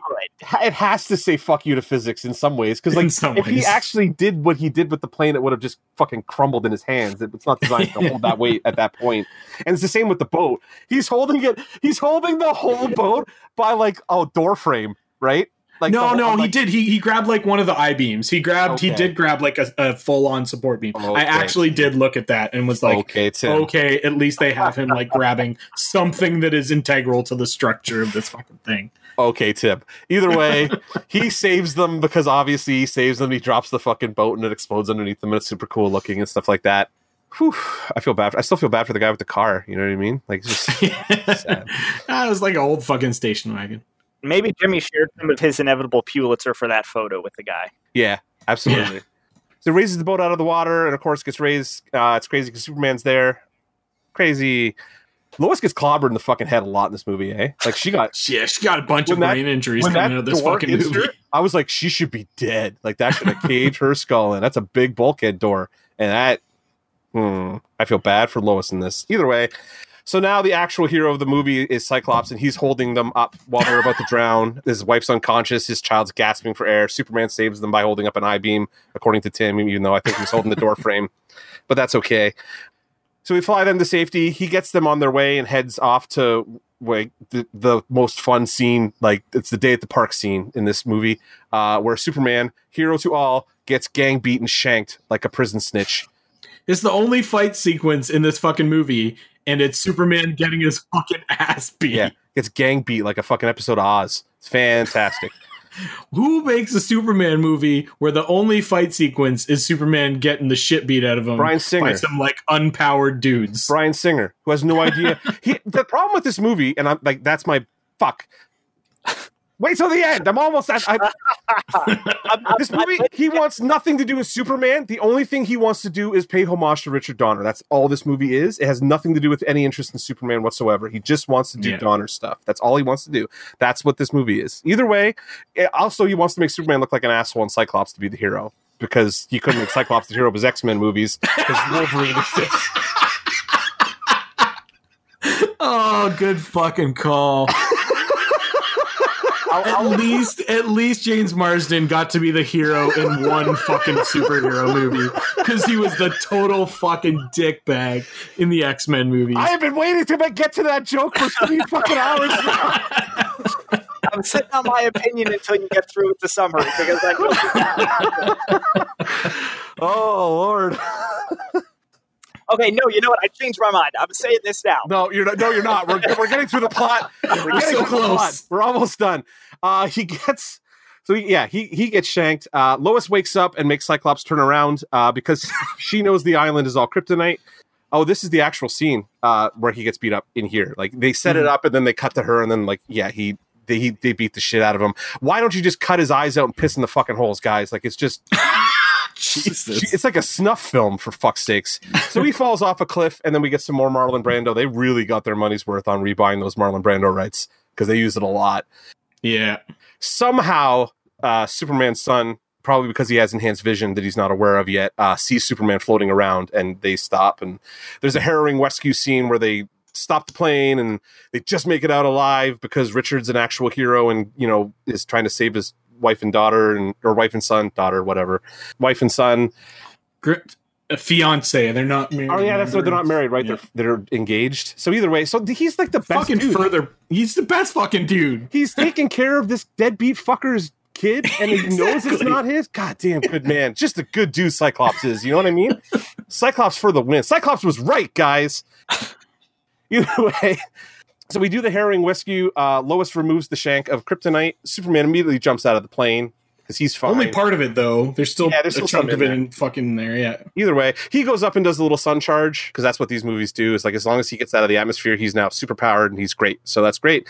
He dives under the ocean. This sequence is cool looking. Like, he's heat visioning to burrow in and stuff like that. And yeah. Like, that's fine. We show Lex and his goons sitting around super bored on the island. Because, like, what the fuck do you do on an island with no power and, like, it's just lightning and crystal shit everywhere? I don't know. Yeah, I don't think Lex really thought that part through. Yeah. People are going to really want to live. A bad criminal. Yeah, he's terrible at a lot of things. He always has been. Dude was going to launch nuclear missiles on the United States so he could sell real estate. He's not an intelligent guy. Yeah, you're right. Okay, so Soups jumps out of the plane. He goes and they do, so he gets under the thing, and now like the island starts to shake, and they're all like they're looking at each other like, what's happening? And Lex, they even really figure out what's happening. They're just like, oh, it's caving in on stuff. Get to the helicopter. They don't really realize Superman's there. Lex fucking knows. Yeah, I guess Lex kind of like intuits that it's Superman. Yeah. So, but he's lifting out. It's always Superman. So the Mooks are fucking brutally murdered also. And like, yep, Superman definitely indirectly murders these guys. Yeah. Parker Posey dumps Lex's stash of kryptonite crystals into the water, which are probably just going to cause more problems. Because when they hit the water, what happens to them? Like, good thing they're stuck on the island. Hopefully they're on the island as he lifts them out. When he lifts it, he throws it into the fucking sun. Either way, CGI Superman is down there and he's pushing this fucking kryptonite island off of the planet, and we see which you totally should not be able to do, because like it is ostensibly fucking like laced with kryptonite. He should not even be able to get close to it, but whatever. So this is going to be my he's grabbing an eyeball moment. Like you can like during that scene you can see like you can see the kryptonite coming. Yeah. Presumably from the bottom, like the kryptonite gets to him eventually, but that's not until like he's in like lower Earth orbit. Yeah, we also like it's weak. Kryptonite's like effect on Superman is kind of nebulous. Also, you know what I mean? It like is how fast. it really depends. It depends on how powerful. It's very plot armory. You know what I mean? Like if he goes into the sun 5 minutes before he's exposed to kryptonite, he might be invulnerable to it for that hour, kind of thing. It's comic books. You know what I mean? It barely makes sense. Whatever. You're asking this movie written probably by Bryan Singer and one of his buddies to like make even more sense. No, actually not. Surprisingly enough. Oh, is this one of the Donners who wrote this? Like, no, it's written screenplays by. The concept, like the story was Singer, but the actual screenplay was Michael Dougherty and Dan Harris. Dan Harris did X2 and X-Men Apocalypse, and Dougherty did X2. Yeah, those guys wrote X2. That makes sense. Obviously understood the X-Men a lot better than they understood Superman. And that's debatable also. So we're never doing those X-Men movies, just so we're clear, because I can't. Oh, no. I can't do this. I can't do this again. We have to. We're going to have to. Good movies. Weird subtext in retrospect, but many good movies in there. 4 good movies in there. 2.5. 3. I'll give you 3. If there's one thing that I'm going to hold against Superman Returns, it's that it fucked up Last Stand. Like, because that's like everybody left Last Stand to go work on Superman Returns. Yeah, and then instead we got fucking Brett Ratner. It's just more sex pests. So many sex pests. Just more. I don't understand. Way down, honestly. You're gonna have to stop talking about entertainment, girl. Chris Nolan is the only dude in the 2000s that like was making superhero movies that was not a fucking sex offender, as far as we know. Well, that we know of at this point. I'm sure we would have heard something about Nolan at this point. Why would you not want those millions of dollars if you could get them? Because he's just made of money at this point. Either way, CGI Superman. That's probably why he's invulnerable to kryptonite, because he turns into a CGI version of himself and it's not affected by kryptonite anymore. The Agent Smith version. I was going to say the Final Fantasy Advent Children version of Superman, but yeah, either way. So, like, he pushes it off, but the kryptonites overwhelms him at this point, and he falls back into orbit in the least subtle Jesus Christ pose that Chris Cornell ever wished he had written about. Which is why this is a really good movie to watch on Easter Sunday, which is when I watched it. It's a really confusing message when a character created by 2 Jewish boys is, like, shoehorned into a Christ allegory. You know what I mean? Like, it's really awkward when you kind of look at it. Either way, it's the perfect Easter movie when you don't understand why the 10 Commandments became an Easter movie when it's a Passover movie and you don't want to watch Ben-Hur. Watch Superman Returns. 10 Commandments is fucking awesome, though. Just fucking watch Jesus Christ Superstar. Agreed. I love 10 Commandments, but it is not an Easter movie. It is an Old Testament Passover movie. Those are Jews that we are dealing with. When Ben-Hur, also starring Charlton Heston, is right there, and it is an Easter movie. It is on Easter.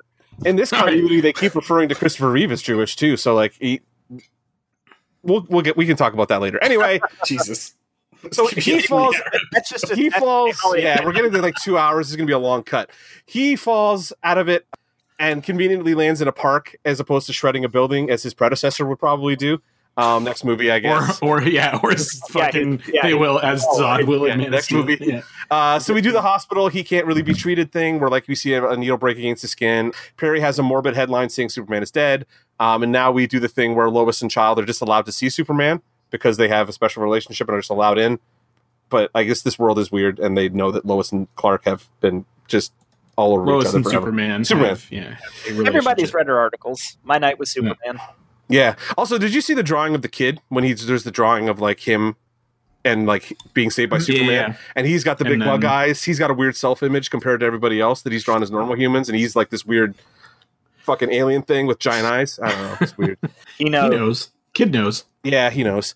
So the kid says he likes Superman when they visit him because why? He's done really nothing except for kind of cause a bunch of chaos in their lives. But yeah, all right. He sort of saved him. Once. Yeah. Lois whispers something to Superman that we don't get to really hear. And he wakes up because, of course... she kisses him because she's still horny for him. Yeah. Even though fucking Richard is like, been way better to her this whole fucking movie. Man, he dropped her off and is like sitting in the car waiting for her to come out at this point while she goes and visits her fucking baby daddy. Not even. He's probably fucking like circling the block right now like 100 times, like a fucking champ. I was gonna say, look at this fucking hero chauffeur guy right here. You know, god damn, that's the most irritating thing ever. Just fucking circling and waiting for somebody to come out of a place. Fuck, Jesus, he's a saint. A saint, I'm telling you. He's great. He's great. I love that Richard gets a full and complete arc, but also I love that he kind of serves as he helps Clark achieve self-actualization. He helps Superman. What movie did you watch, Steven? Jesus Christ! If by self-actualization you mean, hold on, we're almost done. It's almost over. We're almost done. This plot. This let me get through the plot. We're so close. Okay, for real. She walks right by Martha Kent. No fucking clue. Who just happens to be in town for some reason and is stuck outside in the crowd. Poor woman. Lex is stuck on a tiny island with Parker Posey. Karma Houdini gets away with it again. He's still alive. He's going to kill this poor girl and eat her to survive. You're going to kill the dog first. Well, I mean, yeah, he's going to kill the dog first. That's going to feed them once. Then what's he going to do the next day? He's going to kill her. Yeah. So either way, whatever. Superman's bed is empty. Lois can't write and cries a little. None of this fucking makes sense. Whatever. Superman is up in the kids' room, which is just creepy. It's so creepy. Shouldn't there be a scene where Lois and Clark have a conversation about how any of this fucking happened at all in this movie? Because there isn't. Instead, Brandon Routh whispers Jor-El's lines to his son, which I put in air quotes for this one time. This is just super awkward. Lois goes to not have a cigarette as her kid calls out to Superman, who's just hovering there. They awkward at each other for a couple minutes. And then Brandon Routh goes and does the Christopher Reeve flyby, and mercifully, Superman Returns is fucking over. Now, please defend this. I need you to defend this because I have 6 assholes I want to fucking tear this thing, and I'm looking for real estate right now. So, Tim... I'm going to start as sort of the middle of the road here in terms of the things that I like about this movie. I do think that Routh strikes a pretty good silhouette in the tights, makes a decent Chris Reeves stand-in. It's not, he's not trying to copycat Chris Reeves, but he's definitely like aping some stuff there. And you're both delusional. He's totally just doing Chris Reeves. It's not great. I'm with Steven that he's not trying to do like the real like physical presence, the like, stoops his shoulders down. He's not a good enough actor to do it. Well, I mean, this is like the first fucking thing Brendan Routh ever did. Like, and I think Brendan Routh, I feel like we were robbed in a lot of ways by the like shit show that this movie kind of was. Like, they're not the shit, they're just like mess that this movie ended up being, because like Brendan Routh could have been a fantastic Superman, in multiple movies. Well, he cut a very imposing figure in the 2019, like the Crisis thing when they brought him back and put him in that good Superman suit. I was so happy that he got to put the cape back on. He looks so good as an older Superman. He looks so good as Kingdom Come Superman in that.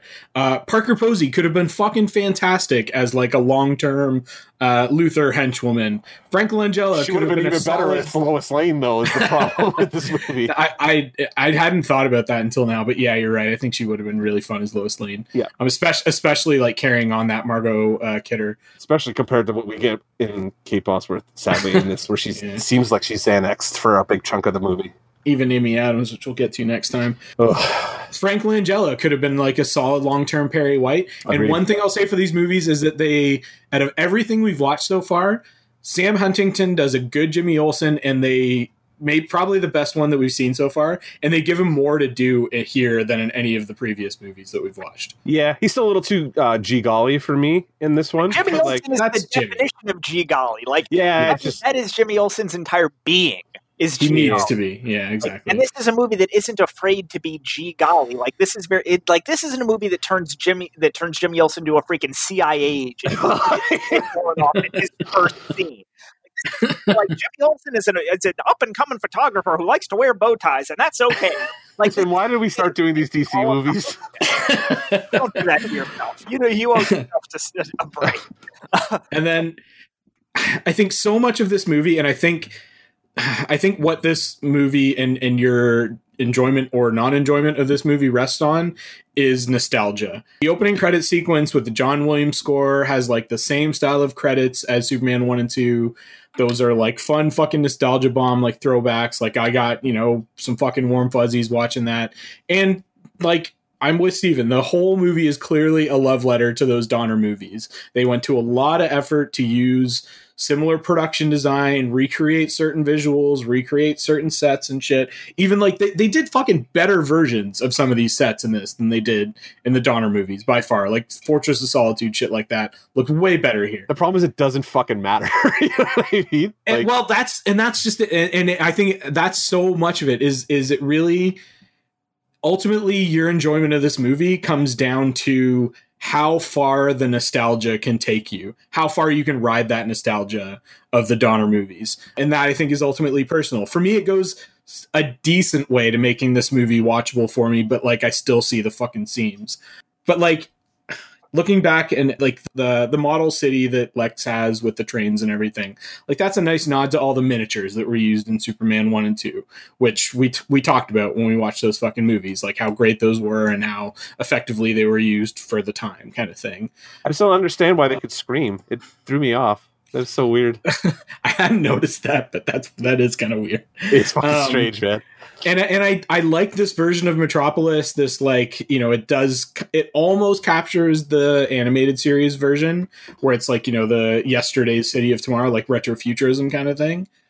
See, I thought it looks more like Gotham in a lot of ways. Like it looks more Art Deco, like it looks grimier. Because like even the roof, like when they're up on the Daily Planet roof, it looks like it's definitely Art Deco. I don't know about it's like the pre-grimed up version of the rooftop you would put the bat signal on kind of thing. Like you could use that exact same set, throw a little bit more grime and have a red skyline behind it, and I'm like, that's the roof of Gotham PD or whatever. Because it's so evocative of the Batman animated series using Art Deco that is really weird. I don't know, maybe I'm just too big a Batman guy. Either way, sorry, I didn't mean to interrupt you. Well, I mean, I don't know. I think a lot of this goes back to like what your initial fandom is, right? Like for me, it's Superman. For you, it's Batman. So like I've seen that Superman retrofuturist got like Art Deco Gotham or Art Deco Metropolis for years and years and years before we got to this. Yeah, and you'd seen that version of Gotham. So yeah. I think I've covered most of the other stuff that I actually do enjoy about this movie. But, well, like I said, let's have fucking props for Richard White. Like, the true fucking hero of this movie. He raised that kid as though it was his own, even though he absolutely fucking knew that it wasn't. He got a little tiny bit jealous of Superman when he came back. But, like, who the fuck wouldn't when it's Superman? Yeah, agreed. He saved his fucking wife and kid without any superpowers. Probably took Lois flying way more times than Superman ever did. So, like, just what a fucking... You know what? I did notice he takes her flying this time. At least he's not a giant prick and fucking lets go of her like he does every other one, which is something I did notice. Like I was like, oh, at least he didn't let go of her this time, I guess. That's something. Give her a goddamn heart attack. Yeah, fucking almost kill her or whatever, yeah. I mean, and at the start, they're sort of setting him up as, like, the asshole that stole Superman's girlfriend or whatever. But, like, by the end of this movie, I legit want Lois to stay with Cyclops Richard at the end, which is transitioning into a gripe because that's fucking bad storytelling. Like, you're not supposed to make me want Lois to end up with anyone other than fucking Superman or than Clark, basically. So a couple things about that. I don't get from the ending that she's going to leave him. Like, I get from the ending that, like, Superman is going to have, like, it's going to be like a joint custody situation. Like, Clark will come. How do you want to watch a sequel to that? Like, who wants to watch Superman going through fucking divorce court shit? Like, oh my god! Not Steven, you're describing a nightmare scenario to me. No, not the literal joint custody scenario, but I picture Clark being like Uncle Clark, like the cool, like the goofy guy from work, and like creepy. That's how it's going to be in the kid's life. But like, I get that, like Lois is like understands that, like this is Richard's kid for all intents and purposes, and he's going to be charged with raising him like Jonathan raised Clark. But on the other hand, he's going to have this other father, like Jor-El raised Kal-El. Like, it's a my two dads situation. It's going to be the same thing that happened to Clark on his journey, or to Superman on his journey to Earth. Like, he has these fathers, one representing the more humanistic side, one representing the more superpowered side. But the thing is that this movie has enabled like Superman to become Superman. He's now both those parts of who he can be. He is no longer just Jonathan Kent's son. He is no longer just the Man of Steel. He is now like a more well-rounded person. And this movie isn't so much a Clark Kent Lois Lane story. This is a movie that does a lot of the stuff that Zack Snyder claims he wants to do with his superhero movies. This is a movie that's about the psychology of a superhero and how he's balancing like his great power and great responsibility and his need to use that so that bad things don't invoke a better franchise. God damn it. But, I mean, that's not always a better franchise. Remember those fucking Andrew Garfield movies? But that large format for me, Spider-Man. Like this is a Superman who's struggling with the fact that if bad things happen to people that he could have stopped, he is at fault for those things happening to them. But he fucked off for 5 years, though. Like I can't justify any of this because, he's a fucking jerk off the whole movie. No, exactly. Like that's his arc. He goes from being the person who fucks off for 5 years to the person who is like, I do have this responsibility that if I am here and if I've been sent here to make a better world for these people, I have to do that, even to the sacrifice of my own desires. But then at the end, he finds like, no, I can do both. Like he's seen Richard, like Richard is a regular guy, but he's able to do heroic things while still being a human being. And that kind of reads as like, Richard seems as like the aspirational version of what Superman could be. Like he can have. That's not what Superman's supposed to be, the aspirational character in a Superman story. But this isn't what the movie isn't all Superman to all people. Like this is a sequel to Richard Donner's. Then why is it a Superman movie? No, it's a sequel to Richard Donner's 1978 Superman. It's dealing with decisions and fallout and characterization from that movie explicitly and directly. And if that means jettisoning some things that people have come to know and love about Superman, then it has to do that because it is trying to follow in those very specific footsteps, reckoning with the choices that people made in 1977 and 1978 while they were making this movie. So a lot of the problems that you guys have listed with this movie can be traced back to the 1978 Superman and dealing with the fallout of those choices that those filmmakers made. And I don't fault the film for diving into those in a way that you wouldn't expect a superhero film or a Superman film to do. I think that it's interesting and it's a much more successful version of what the DCEU has tried to do, to look at what does it mean to be a superhero? What does it mean to be separate from Earth and at the same time a vital part of Earth? And how do you balance those two things? You don't balance them by saying, oh, humanity doesn't deserve me. This is a Superman who started this movie by doing that, by abandoning humanity, then went all in on the other thing. No, these people need me, even to the exclusion of who I want to be as a person. And then by the end, he's realized I can do both. I can find a way to both be the superhero that they need me to be, but I can also be the human that I want to be. Like I said earlier, the end of this movie is a moment where you feel like, okay, now he's about to be the real Superman. I wish that we could have gotten that movie. It's a shame that this movie was the fourth most expensive movie ever made and had no chance of making its budget back. That just shot it in the foot right from the start. I guess that's the Bryan Singer experience right there, is excess.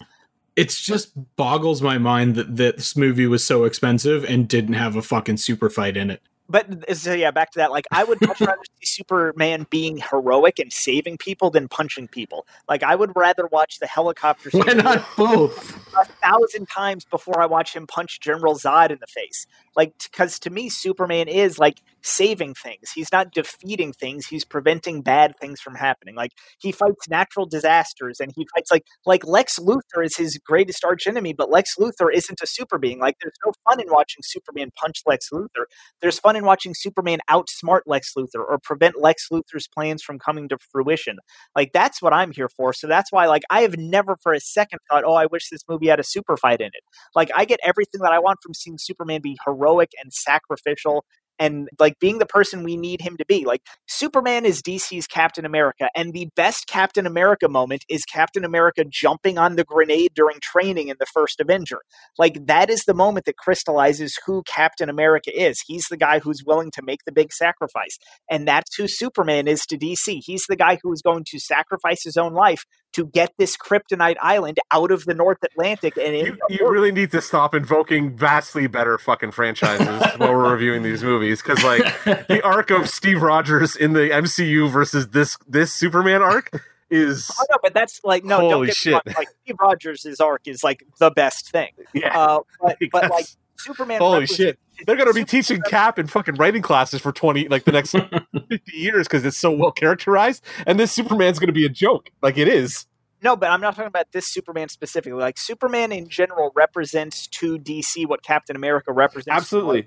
And I would much rather see just like I would much rather see Captain America jumping on the grenade or crashing the plane before it reaches New York. I would rather see Superman doing the sacrificial thing than just punching another superpowered being in the face. Like seeing Superman like saving Metropolis, like by using his X-ray vision or using his heat vision, like flying through, like preventing a gas explosion, catching the globe as it falls off the Daily Planet. That's the Superman that I need to see, and that's the Superman that this movie gives me. I like it for that. Like, I don't need General Zod to feel like I had a Superman experience. Like, I got the Superman experience that I wanted when he caught the globe and Perry White says, "Great Caesar's ghost." Like, that is the Superman that I am here for.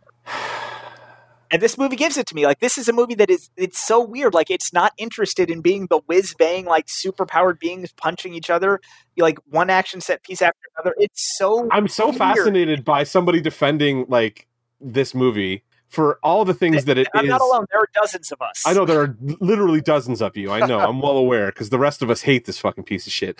But, like, I'm sorry. I'm not trashing. I'm just, like, no, because I watched a completely different movie. It feels like I read this on TV Tropes. This really kind of encapsulates my entire feeling on this movie, so that I don't have to sit here and rant about just how horrific I felt this movie is.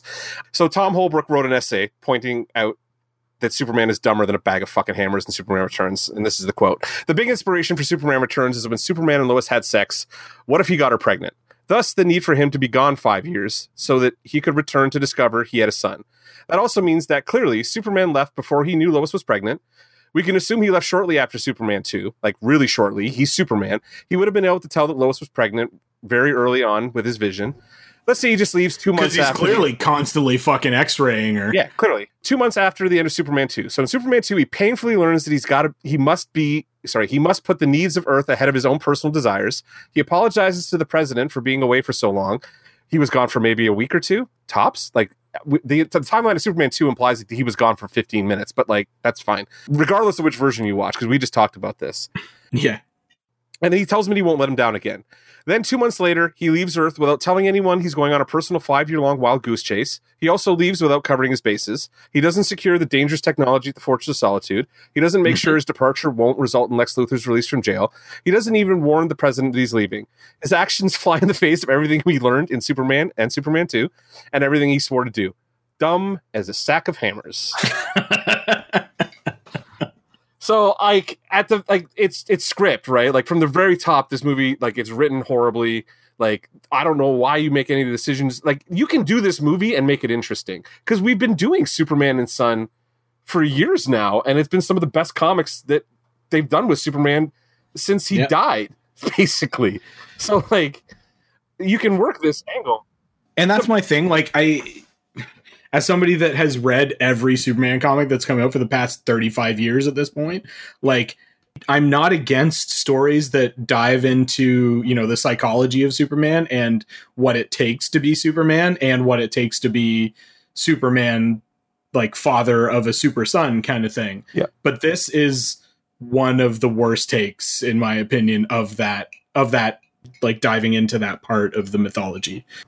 Yeah, I don't know, man. It's just like, it's fascinating listening to Steven talk about a movie that, like, he loves.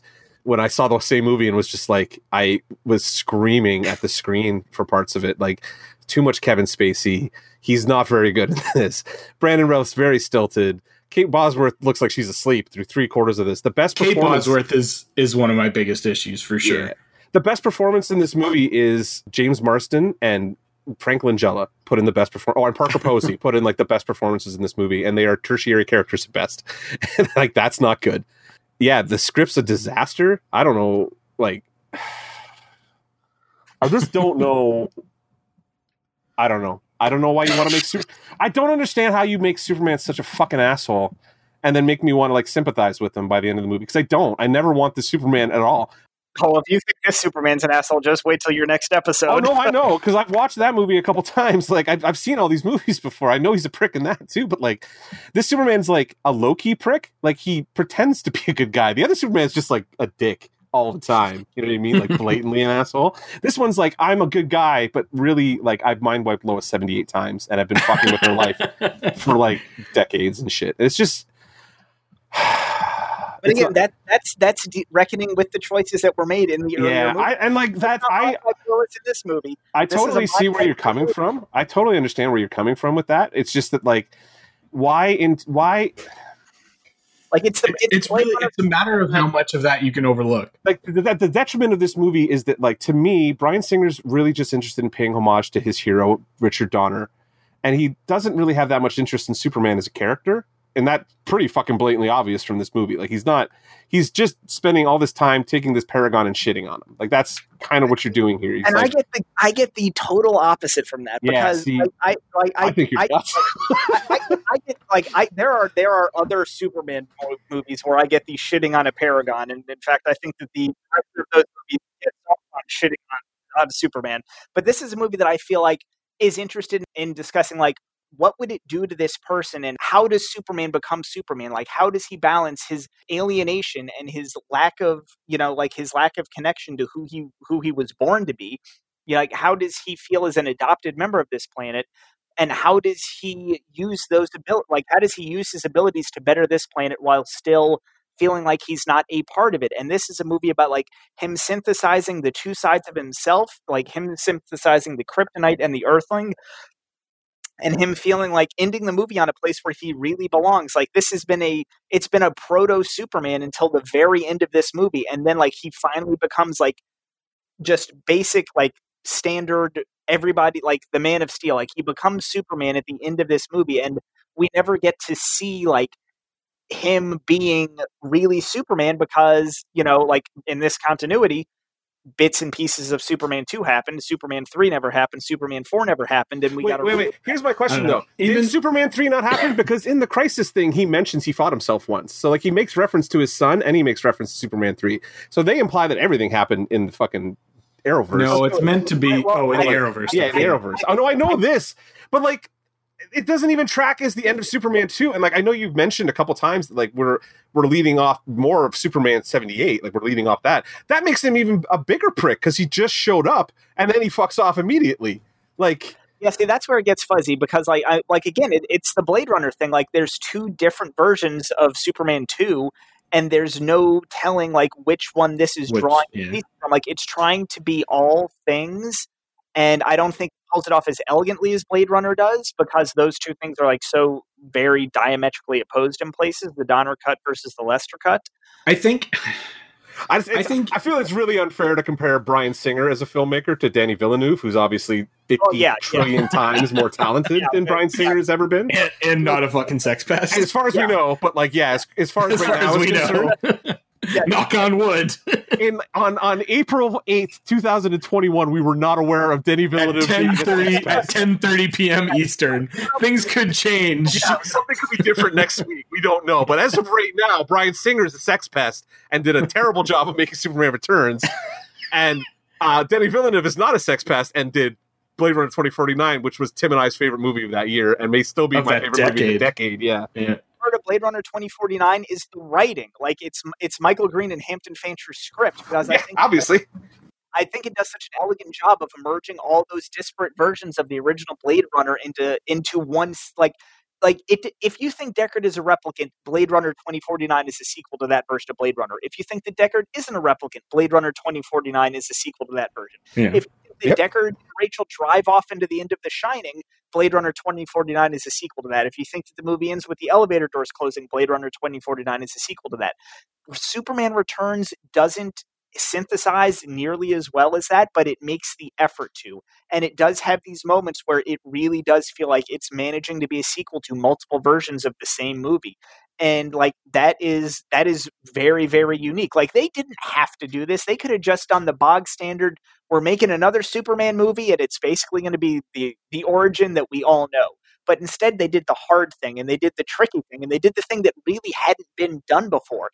It doesn't sing like perfectly, but there are moments where it really, really works. And those moments spackle over a lot of those lumpy parts for me. Fair. I still think you're delusional, but I'm also like, see, my question is, and this is maybe a question Tim and I can talk about when we do Superman, Man of Steel, is that like, would you have preferred to see that instead of this in this place? You know what I mean? Like, would this movie have worked better for you if it was Man of Steel in 2006? And I think my answer to that is yes, because at least then I got to see Superman punch something and it not be a fucking creepy sex pervert for 3/4 of the run of the movie. So and we barely fucking touched on that, which is fucking amazing. Like that is like what this movie is known for. Endless jokes about him being a stalker during my rerun. Thank you. is for creepy emo Superman, right? Like that. And that's I think probably my biggest issue with this is that it just, especially having watched Chris Reeves and Margot Kidder in those first couple of movies, in both cuts of those first couple of movies, and just having that fucking amazing chemistry together. One, Kate Bosworth is not at all believable as an updated version of Kidder's Lois Lane. Especially when you've got Parker Posey wandering around in the background of this fucking movie. And, I mean, realistically, I'm pretty sure this fucking killed Kate Bosworth's career. Oh, like it killed her and Routh's career. Somehow the only person who made out of this movie okay, well, Parker Posey just kept doing indie movies, so she was fine. Kevin Spacey of all people, somehow managed to come out more successful doing the worst Gene Hackman impression I've ever seen in my life than anybody else in this movie. And Singer went back to the X-Men well. I know. He just went right back. I can't believe they let him back in after that. But like that Fox X-Men franchise was a fucking disaster, so like it's kind of hard to say one way or the other. But yeah, like Routh and Bosworth just don't have anywhere near the same chemistry that Reeve and Kidder had, and like Mark and I just fucking kept going back and kept saying like the only thing that the one thing that makes these movies the most watchable is that chemistry between Reeve and Kidder. I want to watch them fuck. Like I'm completely fine being the cuck in that situation because like they're so scintillating together. Like the Margot Kidder and Chris, especially the first two movies. Like goddamn, they like that's just sexiness. You know what I mean? The whole time. But like this is just like. They look like two awkward high school kids that don't want to touch each other when they slow dance or something like that the whole time. And we have like direct comparisons. Like we have like almost, shot for shot kind of scenes, like shit that played way more playful and fucking horny as shit between Clark and Lois when Reeve and Kidder are doing it. Don't play the same way here. Like in particular, like Clark using his X-ray vision to like tell Lois which pocket her recorder is in. That shit is creepy as fuck here. Whereas like when Clark's like, panties, I very much, it's cute. Yeah, when Clark looks at her fucking panties in 1978, we're all like, oh, that's fucking adorable. I'm so here for it. And Clark is basically coming in here wanting to be a fucking home wrecker, like trying to break up this happy relationship between Lois and Richard. And I just think it's so unfortunate that relationship garbage takes up so much space in this movie. I feel like they could have cut out at least half of it, and that would have helped bring this movie down to a more reasonable length. Okay, so I don't know if this is going to say something about my movie watching skills or my personality, but I said earlier that I pictured this Superman as asexual. I have never gotten a creepy stalker vibe off of him in this movie. At least not really. Never. Like I didn't even know that was a thing that people harped on about. Oh, it was. That was the biggest thing of this movie was the emo stalker Superman, like creeping on Lois and her family, like just like so much of this movie seems to be it's less a Lois and Clark movie and more a Clark and Kal-El movie. Like it is very much about his search for self-actualization and a place to belong. And that place to belong isn't necessarily with Lois. That place to belong is as a part of Earth and like a part of the fabric of society. And that's why like I've never when I first watched this movie, I had seen like the 78 Superman maybe once and like each of the sequels probably once. So I wasn't coming at it from like a place of like, nostalgia or anything like that. But having seen each of them more now, it seems like that, like the first one is a Lois and Clark movie, but this is a movie about Clark trying to figure out who he is and where he belongs. So that's why I guess for sure the chemistry between Bosworth and Routh isn't there, and I can justify that in fictional that I want to. But it doesn't strike me as a huge gaping lack, because I feel like it's more about Richard and Lois, and then it's more about Clark and himself. But I understand that take, but compared to even the Superman that we end up with at the end of Superman the movie, this feels like a backslide in terms of his personality compared to that. Like, I feel like he's pretty fucking well actualized at the end of Superman the movie compared to the version that we get in Superman Returns.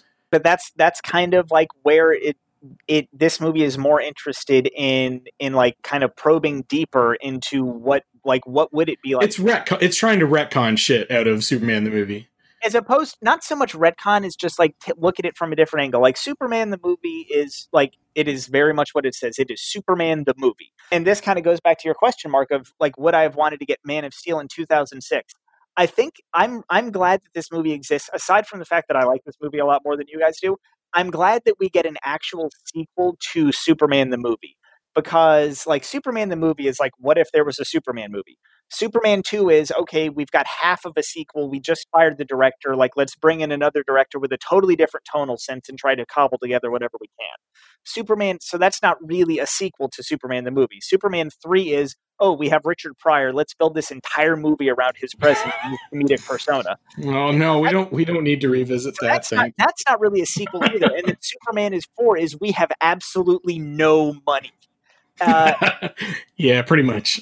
Like, there's never been a real sequel, like a real direct, intentional sequel to Superman the movie until this movie. And that movie is so good and so foundational that even just on like a completionist level, I'm glad that we got a true direct follow-up to that. And a true direct follow-up to that looks at Superman in a different way from the way that first movie does. Like, for all the callbacks, and for the airplane scene, and for the Great Caesar's Ghost, and for the It's Still the Safest Way to Travel, the thing that separates this from being just a straight up remake of Superman the movie is the fact that it's willing to look at like, what does it mean to be Superman, as opposed to just being able to fly around and have X-ray vision and everything. Like, as a being, what would it be like to be Superman, and how do you balance your desires with your responsibilities? And that's something that a lot of superhero movies have tried to do since then. I don't think any of the takes on Superman have done as well as this one has. And maybe it's me coming at this from the point of view of somebody that has read a lot more Superman comics, and that you haven't seen those stories done before, and so you're appreciative to see it done on the big screen, even if it is done in a way that I think is substandard compared to a lot of the ways that the comics have treated it in a lot more nuanced kind of situation. Like, I would put up like All-Star Superman as an example of like a story that's like, what it means to be Superman psychologically kind of thing. Yeah. That I think is a better example of that than Superman Returns is. But I can appreciate where you're coming from in terms of, mostly seeing Superman in terms of, animated or live action takes, and appreciating it for going into some psychological depth into what Superman Returns is attempting to do here, regardless of how well you think it actually executes it. But yeah, like, getting back to the creepy stalker shit, like, that is one of those things that made me uneasy. I remember it made me uneasy when I saw it in the theater, and continues to make me uneasy now. I found a fucking Facebook post of mine from 2006 where I posted about him being creepy. Yeah, because I'd seen it while I was I must have been working at Brock, and like I was on Facebook really early because of my time at school again. And like, there's a post of me, if you go way back into like when it was just the university like hookup site, basically back in the day. And there's a thing like, Mark is super disappointed in how fucking sex creepy Superman is in Superman Returns, and I was not even sex creepy. Like, it's legit. Stalking's bad enough. Well, you know what I mean? Like, it's the sex creepy, and then he fucking breaks into their house and creeps on the kid while he's fucking sleeping. Like, that is just a weird choice writing wise. Like, there's no reason that Clark couldn't have showed up or fucking given Lois a call and said like, "Hey, can I come see my kid?" and like talk to him a bit, and like, try and like I'm going, I'm having some feelings about the fact that I just found out I have a fucking kid. Like, is it okay if I come over and, I talk asking them to then acknowledge the fact that he fucked her and left her and she probably was mind wiped and doesn't really know what's going on? Like, there's so much shit. Clearly she was, I mean, again, continuity-wise, it's a mess. Masterpiece of a movie, they never once mention what the fuck happened there. What is implied? Like, that's a big problem. Like, so what is implied is that she knows... Yeah, exactly. What is implied is that she remembers that they had sex and, is not at all surprised when it turns out that Jason has fucking superpowers because she knows when the fucking kid was conceived. But the part that is glazed over is that she clearly doesn't know that Superman is Clark anymore. Yeah, but he also kind of seems surprised that she has a kid, right? Like, he breaks the glass, like he's surprised that this isn't happened. So he's like, I didn't know this happened. No, he breaks the glass because he's upset that she is in a relationship with somebody else, and that he didn't just fucking wait around for him for 5 years. That makes him sound like a prick too, though. Yeah, it does. This could be like a judgment on me, but the interpretation I've always gotten is everybody thinks that Jason is Richard's son until he throws the piano at Clown Goon. Like, I think how? Yeah, he wasn't in because it doesn't timing wise, it doesn't make sense. Anybody that. Like, I always assumed that, like, as soon as Clark is gone, Lois and Richard start dating and they have a kid. Like, so that's always been the way that I took it, is that, like, they had a kid very early in the relationship. And it's taken him 5 years to pop the question to Lois Lane? Well, no, he is apparently, like, based on what Jimmy says, like, don't ask her when they're getting married because she hates that question. Like, I've got that he has proposed before and she has said no because she's still fucking waiting for Superman. Well, they're engaged. I mean, she has a ring. Well, yeah, so she's got. But about the wedding date, yeah. Like, my interpretation has always been she thinks this could be Superman's son, but doesn't want to believe it. But just in case, she's not getting married to this guy just yet. But I think that Richard thinks that he's Jason's father. I think that Superman thinks that Richard is Jason's father. And that's why Superman shows up at the end, because he doesn't want to ruin the family unit that Jason and Richard think they have. So he's not going to publicly declare himself, hey, Lois, can I come over to the house and talk to my kid? Like, he's going to allow Richard to be this boy's father, and he's going to be Uncle Clark, the fun guy from work. And he's going to continue being Superman on his own. So maybe they needed to define that better within the context of the film. But I've always thought that, like, Clark thinks it's not his kid. Richard definitely thinks it's his kid. Lois doesn't want to believe that it's Clark's, but knows it could be. And that her relationship with Richard syncs up to the point where this could be their son, because nobody at work, like Perry never mentions or Jimmy never mentions, like, it's really weird. She had the kid and then they started dating. So we don't know who the father is. Like, everybody just assumes that Jason is Richard's son. I guess that's plausible, but either way, it's still fucking weird that Clark just like shows up and fucking starts talking to the kid in his fucking bedroom. There's just a bunch of like little weird directorial choices that just stand out at me and really take me out of this movie. One is the fucking joke about one of the Pomeranians eating the other. Yeah, that was a weird, fucking super dark, dark, totally out of fucking place. That's like a Batman joke you would do. You know what I mean? Like, you do that in something darker, like in that kind of franchise, but like it doesn't work in Superman. Very out of place in this movie. Like, exactly. So throwback and like so timeless and so very like it's very hard on its sleeve, and then there's a joke about a dog eating another dog. See, that totally feels like a joke that Zack Snyder would have made in Man of Steel. You know what I mean? Yeah, right? Or that Burton would have made in the fucking Burton movie. Burton would have made it in Returns. I think he kind of does make it in Returns. Isn't there a fucking scene of something eating something else in Batman Returns? There's all kinds of weird shit in that movie. Yeah, there's creepy shit in there. And then you want to talk about like shit that would have felt more at home in a Batman movie, like especially a Nolan Batman movie. Moping around and stalking his girlfriend. Yeah, that's more Batman than Superman. The fucking like huge Gatling gun that bank robber sets up on top of the building. That definitely felt like it was something that they fucking lifted out of a Nolan Batman movie. Yeah, absolutely. Yeah, when we talked about Jason fully like fucking pulping that henchman with the piano. And then, Superman fucking indirectly murdering the henchman when the fucking like island falls over on them. All of that shit, I was just like, that it should not be here.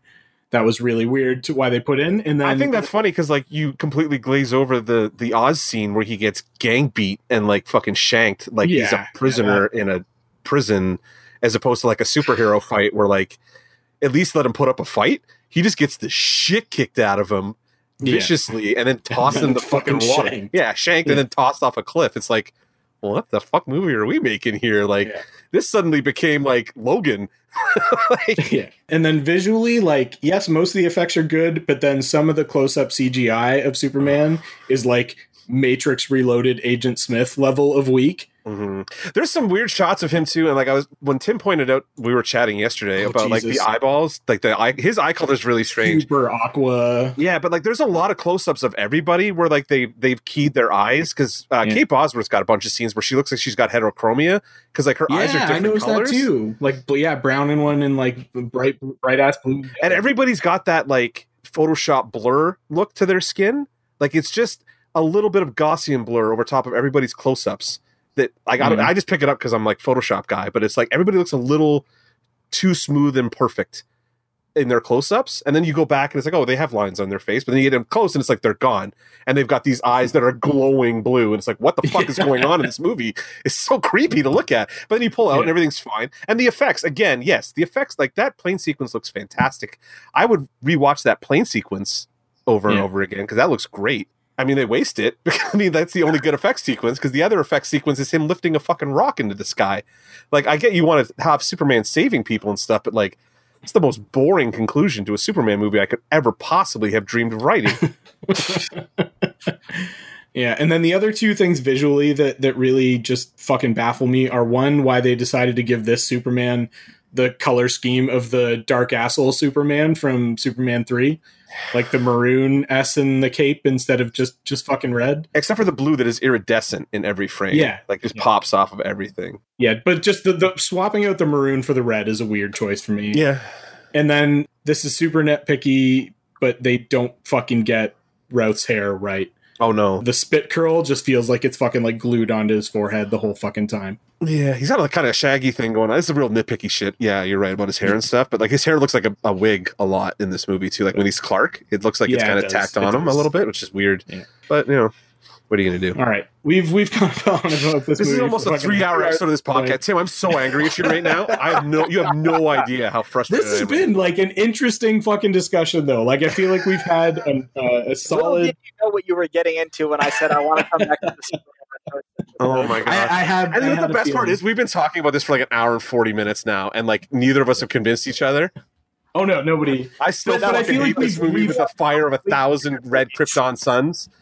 As the person in the middle, I feel like I do see both sides of this. Like I can, and I think what it comes down to, and we can get into ratings, is literally like how much the intent of this movie carries you. The intent and the nostalgia, right, for those Donner movies. Exactly. Yeah, fair enough. So let's put this to bed then. Let's go with Mark first. What's your rating out of 10 for this movie and your final thoughts? I didn't even really think about like a number value to give this one, but I put it like maybe like a slot above 4. Like if I gave 4 a 2, this is a 3. Like this is a really legitimately, like to me, this is like one of the worst Superman movies ever made. Even though it's visually stunning, it's scripted so horribly that it doesn't work for me at almost any point in its runtime. Like you heard me snark at the very top about like we're doing text cards. Like it's not Star Wars, guys. Show me what's going on. Like it's comic books. It's a visual medium. This is movies. It's a visual medium. Show me. Don't tell me. They could have showed us that. Yeah. So and like they shot the footage and I've seen it because it's on the fucking DVD, like of him going back to Krypton and stuff, and it looks really cool. But the problem is they probably cut it because they're like, that's the coolest thing in this movie. Like you can't start with the coolest thing in the movie and then go downhill from here, right? I don't know. The performances are all over the place. The directions, to me, is a muddled, fucking horrible mess.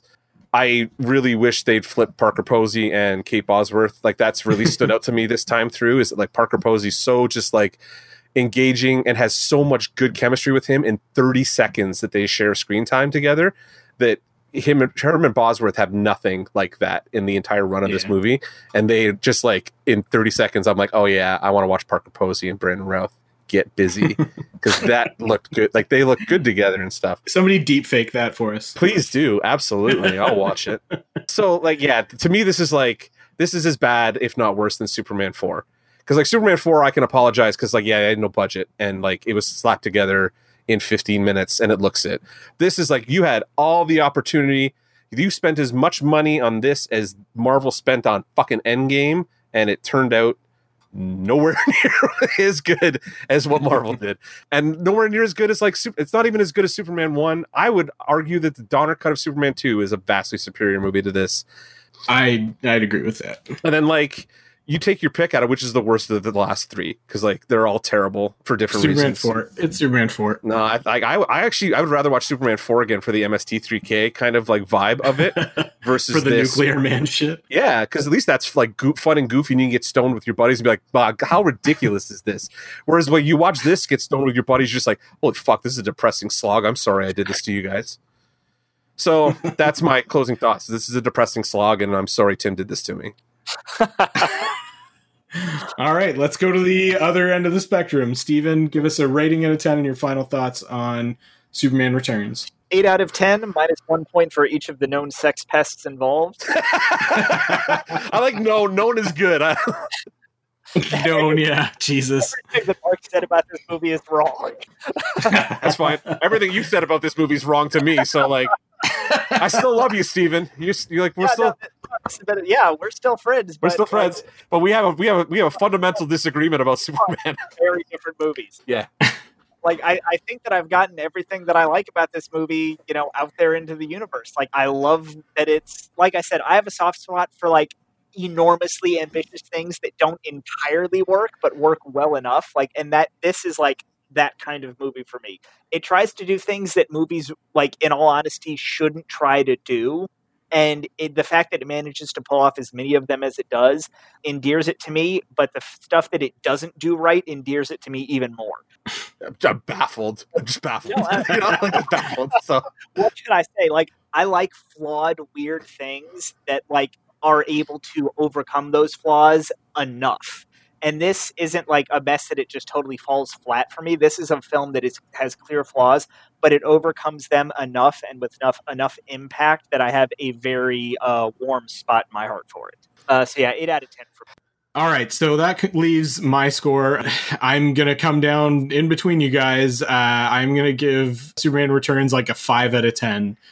Because like it's got all kinds of messy story and script and continuity issues. Is that the lowest one you've given so far? No, I think I gave Superman 4 lower than that. Fair enough. Okay. Yeah. But I think I gave it like 2. Superman 4, I think I gave like a 2 out of 10. But like there is enough nostalgia for the good Reeves movies and like the production design and shit like that there to make it like just barely watchable for me.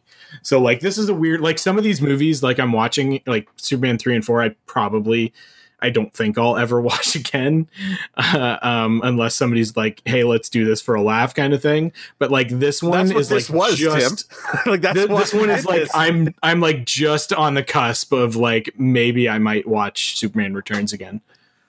Fair enough. This is probably the last time I go through these Superman movies in my lifetime. I figure I got like a good 5 years left. So like I'm not going to watch these movies again. So, like, all right, let's go then to our final segment, finally, which is Geek Cred, where each of us just recommends something for you to check out that we think you might like. So let's go back to Steven first. What do you want to give your Geek Cred to this week? Something that I'm sure listeners of this podcast either have read before or are going to read eventually. I'm working my way through the history of The Lord of the Rings, which is showing me that it is really, really difficult to write a book. Oh, yeah. I'm fascinated just by like how much of what came to be The Lord of the Rings was right there from the start of Tolkien writing it, and then how much of it developed so late into the writing process that he had to go back time and time and time again to start right from the get-go. I think I'm on like his 7th or 8th like attempt at writing it, and every time Merry and Pippin are changing, and it took them 5 go-throughs to become Merry and Pippin, and Strider was originally a hobbit with wooden feet. It took 6 times through for Strider to become a man, but he hasn't got the name Strider yet. Saruman didn't come into the picture until the 4th or 5th go-round. It's just interesting, like, tracking the creation of all these different elements of these books, which, became, so incredible by the end, but it's really showing all of the work that went into putting them together. So yeah, that's my geek cred for the week. Cool. So this is, it's weird. This is a weird one this is the stuff that was edited together by Christopher Tolkien? Yes, yeah. So this is Christopher Tolkien from like the mid 80s through like the late 90s. 88 to 92. He went through like all of his, I'm reading the 12 books bit of it, and the Lord of the Rings is only 4 parts. So what you're reading right now is maybe the last like third, or not even like, the last like 3/4 part of the history of Middle-earth. Yeah, so like the first 5 books were the history of Middle-earth, which was like his early attempts at writing the Silmarillion. The next 4 volumes are writing the Lord of the Rings, and then the 3 or 4 after that are like returning to the Silmarillion and trying to finish that up. Yeah, so these are History of Middle-earth volumes 6 through 9 out of 12 total. Yeah. Yep.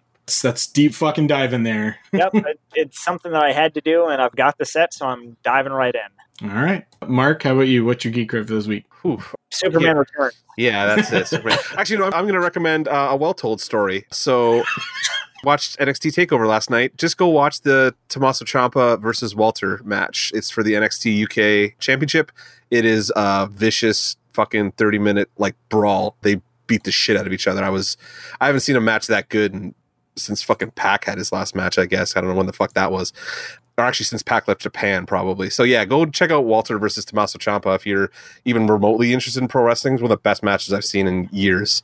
And I've been watching a lot of it lately. And like, yeah, it was a really good match. It was a breath of fresh air after some of the other stuff I've seen recently. So Tommaso Ciampa versus Walter for the NXT UK Championship for this week. About 30 minutes of just fucking brutality. And it was a lot of fun. But could have used a fight like that in the middle of this movie we talked about. My geek cred for this week, just yesterday, actually, as we're recording this, was National Beer Day, and beer is one of the things that has. I thought you were going to make a joke about getting let out of Facebook jail again. That too. It is also no. It's not the day I got let out of Facebook jail on Tuesday. National Beer Day was Wednesday, but yes. So and beer is definitely one of the things that has kept me sane during the pandemic. Sane and lubricated, let's say. So I'm going to rep one of my local breweries, which is Reinhard Brewing in York.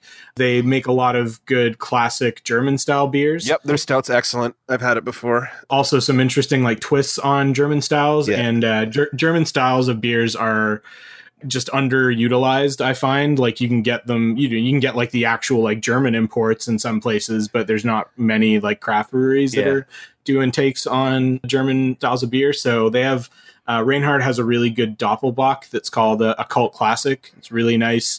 It's dark, but dark and tasty, but it's also goes down really easy. Like that's one of the things I always look for in a beer is something that is like tasty and has some body, but is also pretty sessionable. Like you can pack away a few of them without feeling like really fucking weighed down. So yeah, Reinhard Brewing. I'm not sure how much. I guess obviously, did they get down to St. Catharines, or did you drink them one year? I was up there. Like, oh, okay. I was a Toronto boy for a long time, guys. So I mean, I don't know how much you can get them outside of the GTA, but if you are in the GTA, you can order it actually if you're in Ontario. So well, that's what I've been doing. Yeah. Like the I've been like trying to sort of like, make my way through all of kind of the breweries that will deliver to me. Yeah. And they're one of them, it's just like you spend like, I think $50 or something like that, which is easy enough to do with these craft breweries. Like you buy like a fucking like 2-4 or something like that. And then you're over that and they'll do like free local delivery. They'll just fucking drop it off on your porch like the next day or some shit. Yeah. That's what the dispensaries do now too. So you just get like, you can do like tours of like, I've tried so many different like fucking strains since I've been locked away. Yeah. Like quarantine and stuff. It's just been like something to do, I guess, in my spare time. It's like, hey, I'm going to try this new strain and see how high I get. Yeah, exactly. So. All right. So with that, we will end this marathon of an episode. Thank you very much for listening, everybody. Before we go, Steven, do you have anything that you're sort of working on right now, or you want to tell our listeners where they can find you? I'm on Twitter at ask_Steven. I've got a couple other podcast appearances banked, ready to be released at some point. So if you like hearing me talk about things that aren't Superman Returns, keep an eye on that Twitter feed, and I'll be putting them out there when they're ready. Cool. So with that, we will say thank you very much for listening. If you would like to tell us what you thought of Superman Returns, which one of us you most closely align with, you can do so on our Facebook page, which is facebook.com/DanceRobotDancePodcast.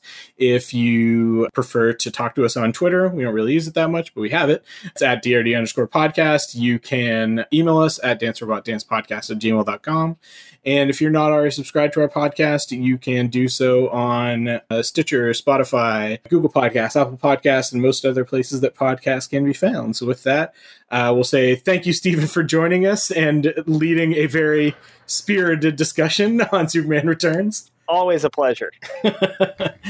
Mark, say goodnight. Good night, everybody. And this is Tim saying, I feel like Singer was trying to channel some Tarantino in there, too. Did you guys catch all the foot shots? There's a lot of Kate Bosworth's. There's a lot of Kate Bosworth's feet in this movie. I don't want to talk about this fucking movie anymore. I'm done. Let's go. From Sex Pest Brian Singer. Oh my god. Bye, everybody. Talk to you next time.